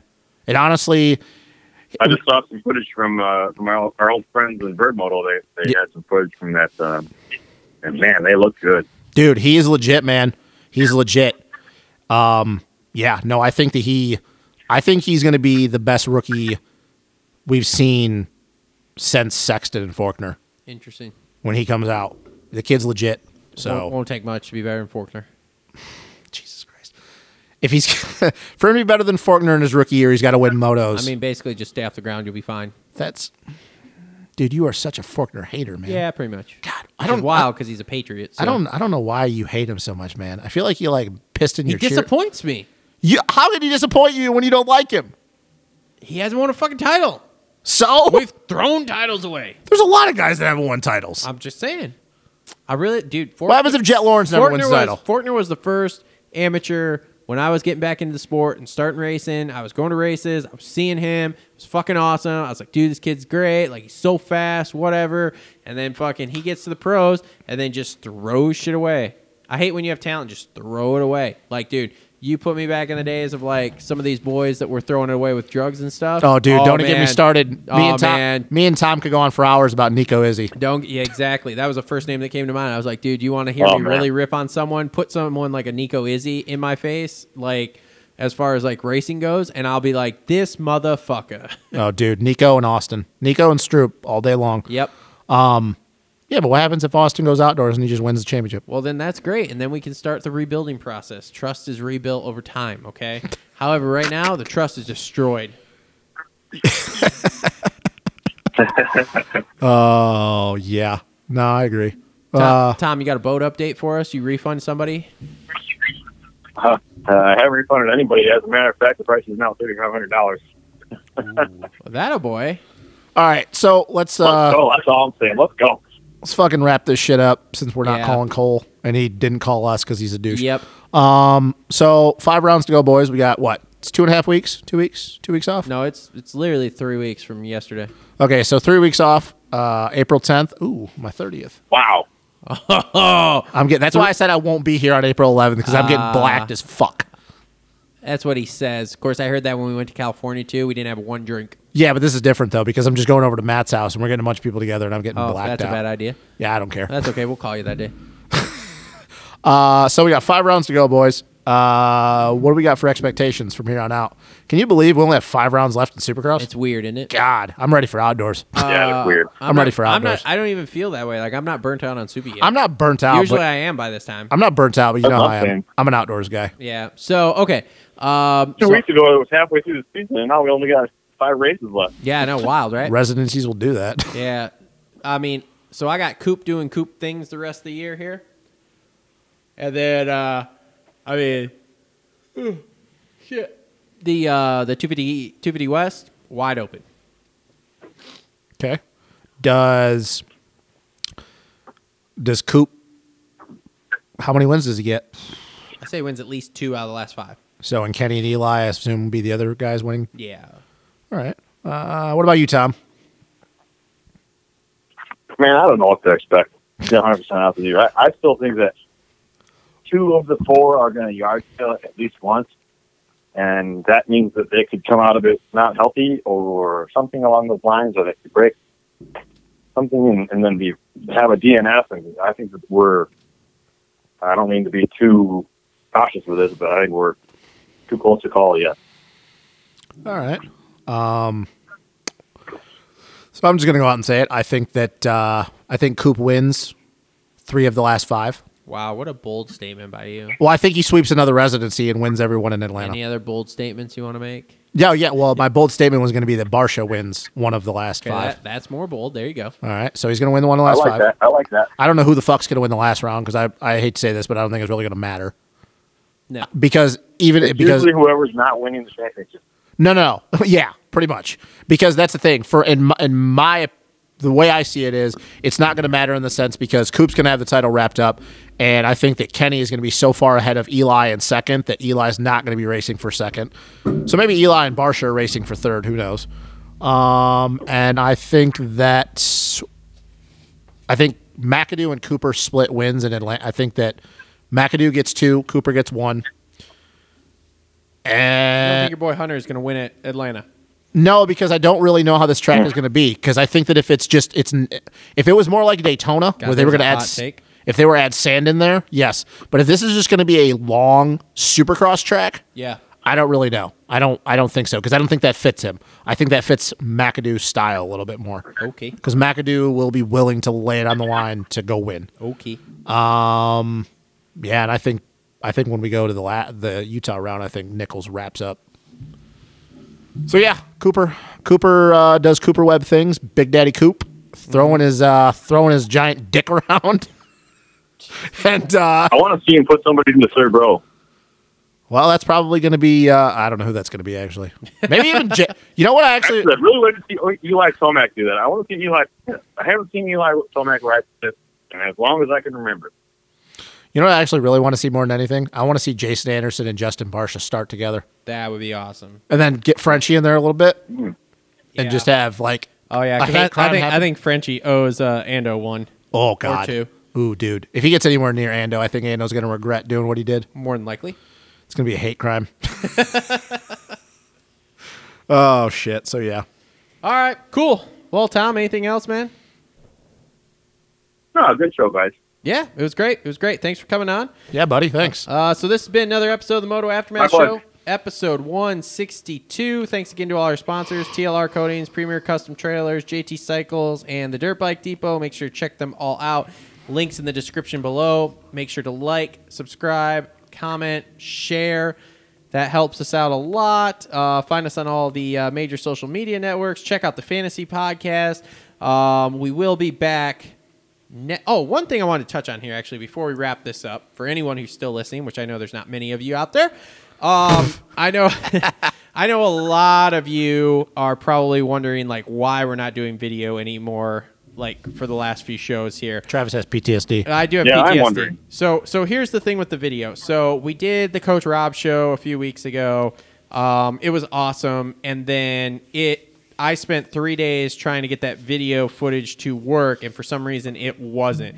Now, I think that was a software issue with my actual editing software. Needless to say, I got some PTSD going, and the only way I got it to work was by doing it without the video in it. So I've kind of gone away from that for a second. The other thing we are trying to do is we are trying to figure out recording times. I know this is all technical stuff that nobody really gives a shit about. But, for example, the big DSLR cameras will only record 30 minutes at a time unless you literally have a laptop set up with different softwares going all at once to try to make it work, which is something technical that I'm just not tech savvy enough to do right now. We have talked about doing the GoPro thing some more like we have been doing, and doing some different segment times here where we'll have like breaks in between. Me and Justin were actually talking about this before we filmed the show. So the video will be coming back. It's just on a hiatus right now because of the more long. I mean, dude, let's face it. We used to do what, hour and a half shows. Yeah. And now we're doing 3-hour shows. Yep. So, and we did those with specific Yeah, you're breaks welcome. in them. Yeah, thanks, Tom. Thanks, Tom. So anyway, so the video will be coming back. We're figuring out what we're doing with that, and we're trying to make everything work. So just hold on. We'll be back with the video. For right now, just enjoy the sultry sounds of our voice. What? Go No, ahead. I was just gonna say, just talk over me. It's fine. No big deal. Well, I've been doing it for If you about. want to see Travis right now, you have to see him on his OnlyFans. That's the real reason. Well, Travis, I've been talking over you for about 4 years now, so it's nothing new. Yeah, it's great. I think that when we do the outdoor preview, the 250 and 450 preview, Yes. we need to get Sir Tom Cooper's ass down here so we can have him live and in person. I mean, that can probably be arranged. I have some stuff for Tom anyway. That'll be like mid-May. Yeah, That sounds good to me. That can probably be arranged. We can get that on the schedule. Could do like a round table. Yes. I mean, you want me to buy a I round want to table? film a live show during the races where we play drinking games on the camera. Oh, me and Travis have already done that once, and we got drunk. Yeah, we did. I mean, we've talked about that, but Tom, I'll talk to you about that off air because yeah, there's a lot of technicalities in there with doing that. It Copyright. makes it tricky. But yeah. So, Boy. so for anyone wondering where the video is, that's what's going on with the video. And like I said, it will be back. We're figuring it out as we speak. I'm just trying to find the easiest way. Like Cole has said multiple times, this is not my full-time job. So No, we do I this have to is try fun. to do this in between doing my full-time job, which is hectic right now. So anyway, thanks for tuning in, everyone. Yeah, buddy. If anyone's still listening at the end here, you are the true heroes here. Yes. So anyway. Yeah, thanks for listening, everybody. Good show. Yep, and we will be back. That was the other place I was going. So we have 2 full weeks off here. So we have next week. We are doing a show. We're doing a show with Coach Rob, and he's going to bring on some of his amateur riders that he's working with. I don't know exactly who. We haven't confirmed anything yet with that, but me and him have been talking about that. It is going to be a go thing as far as I know right now. Then the following week we will be off, and then we'll be back with the show. So we have some time here. So anyway, thanks for tuning in, everyone. Thank you. Episode 162, and we will talk to everyone again real soon. Thank you.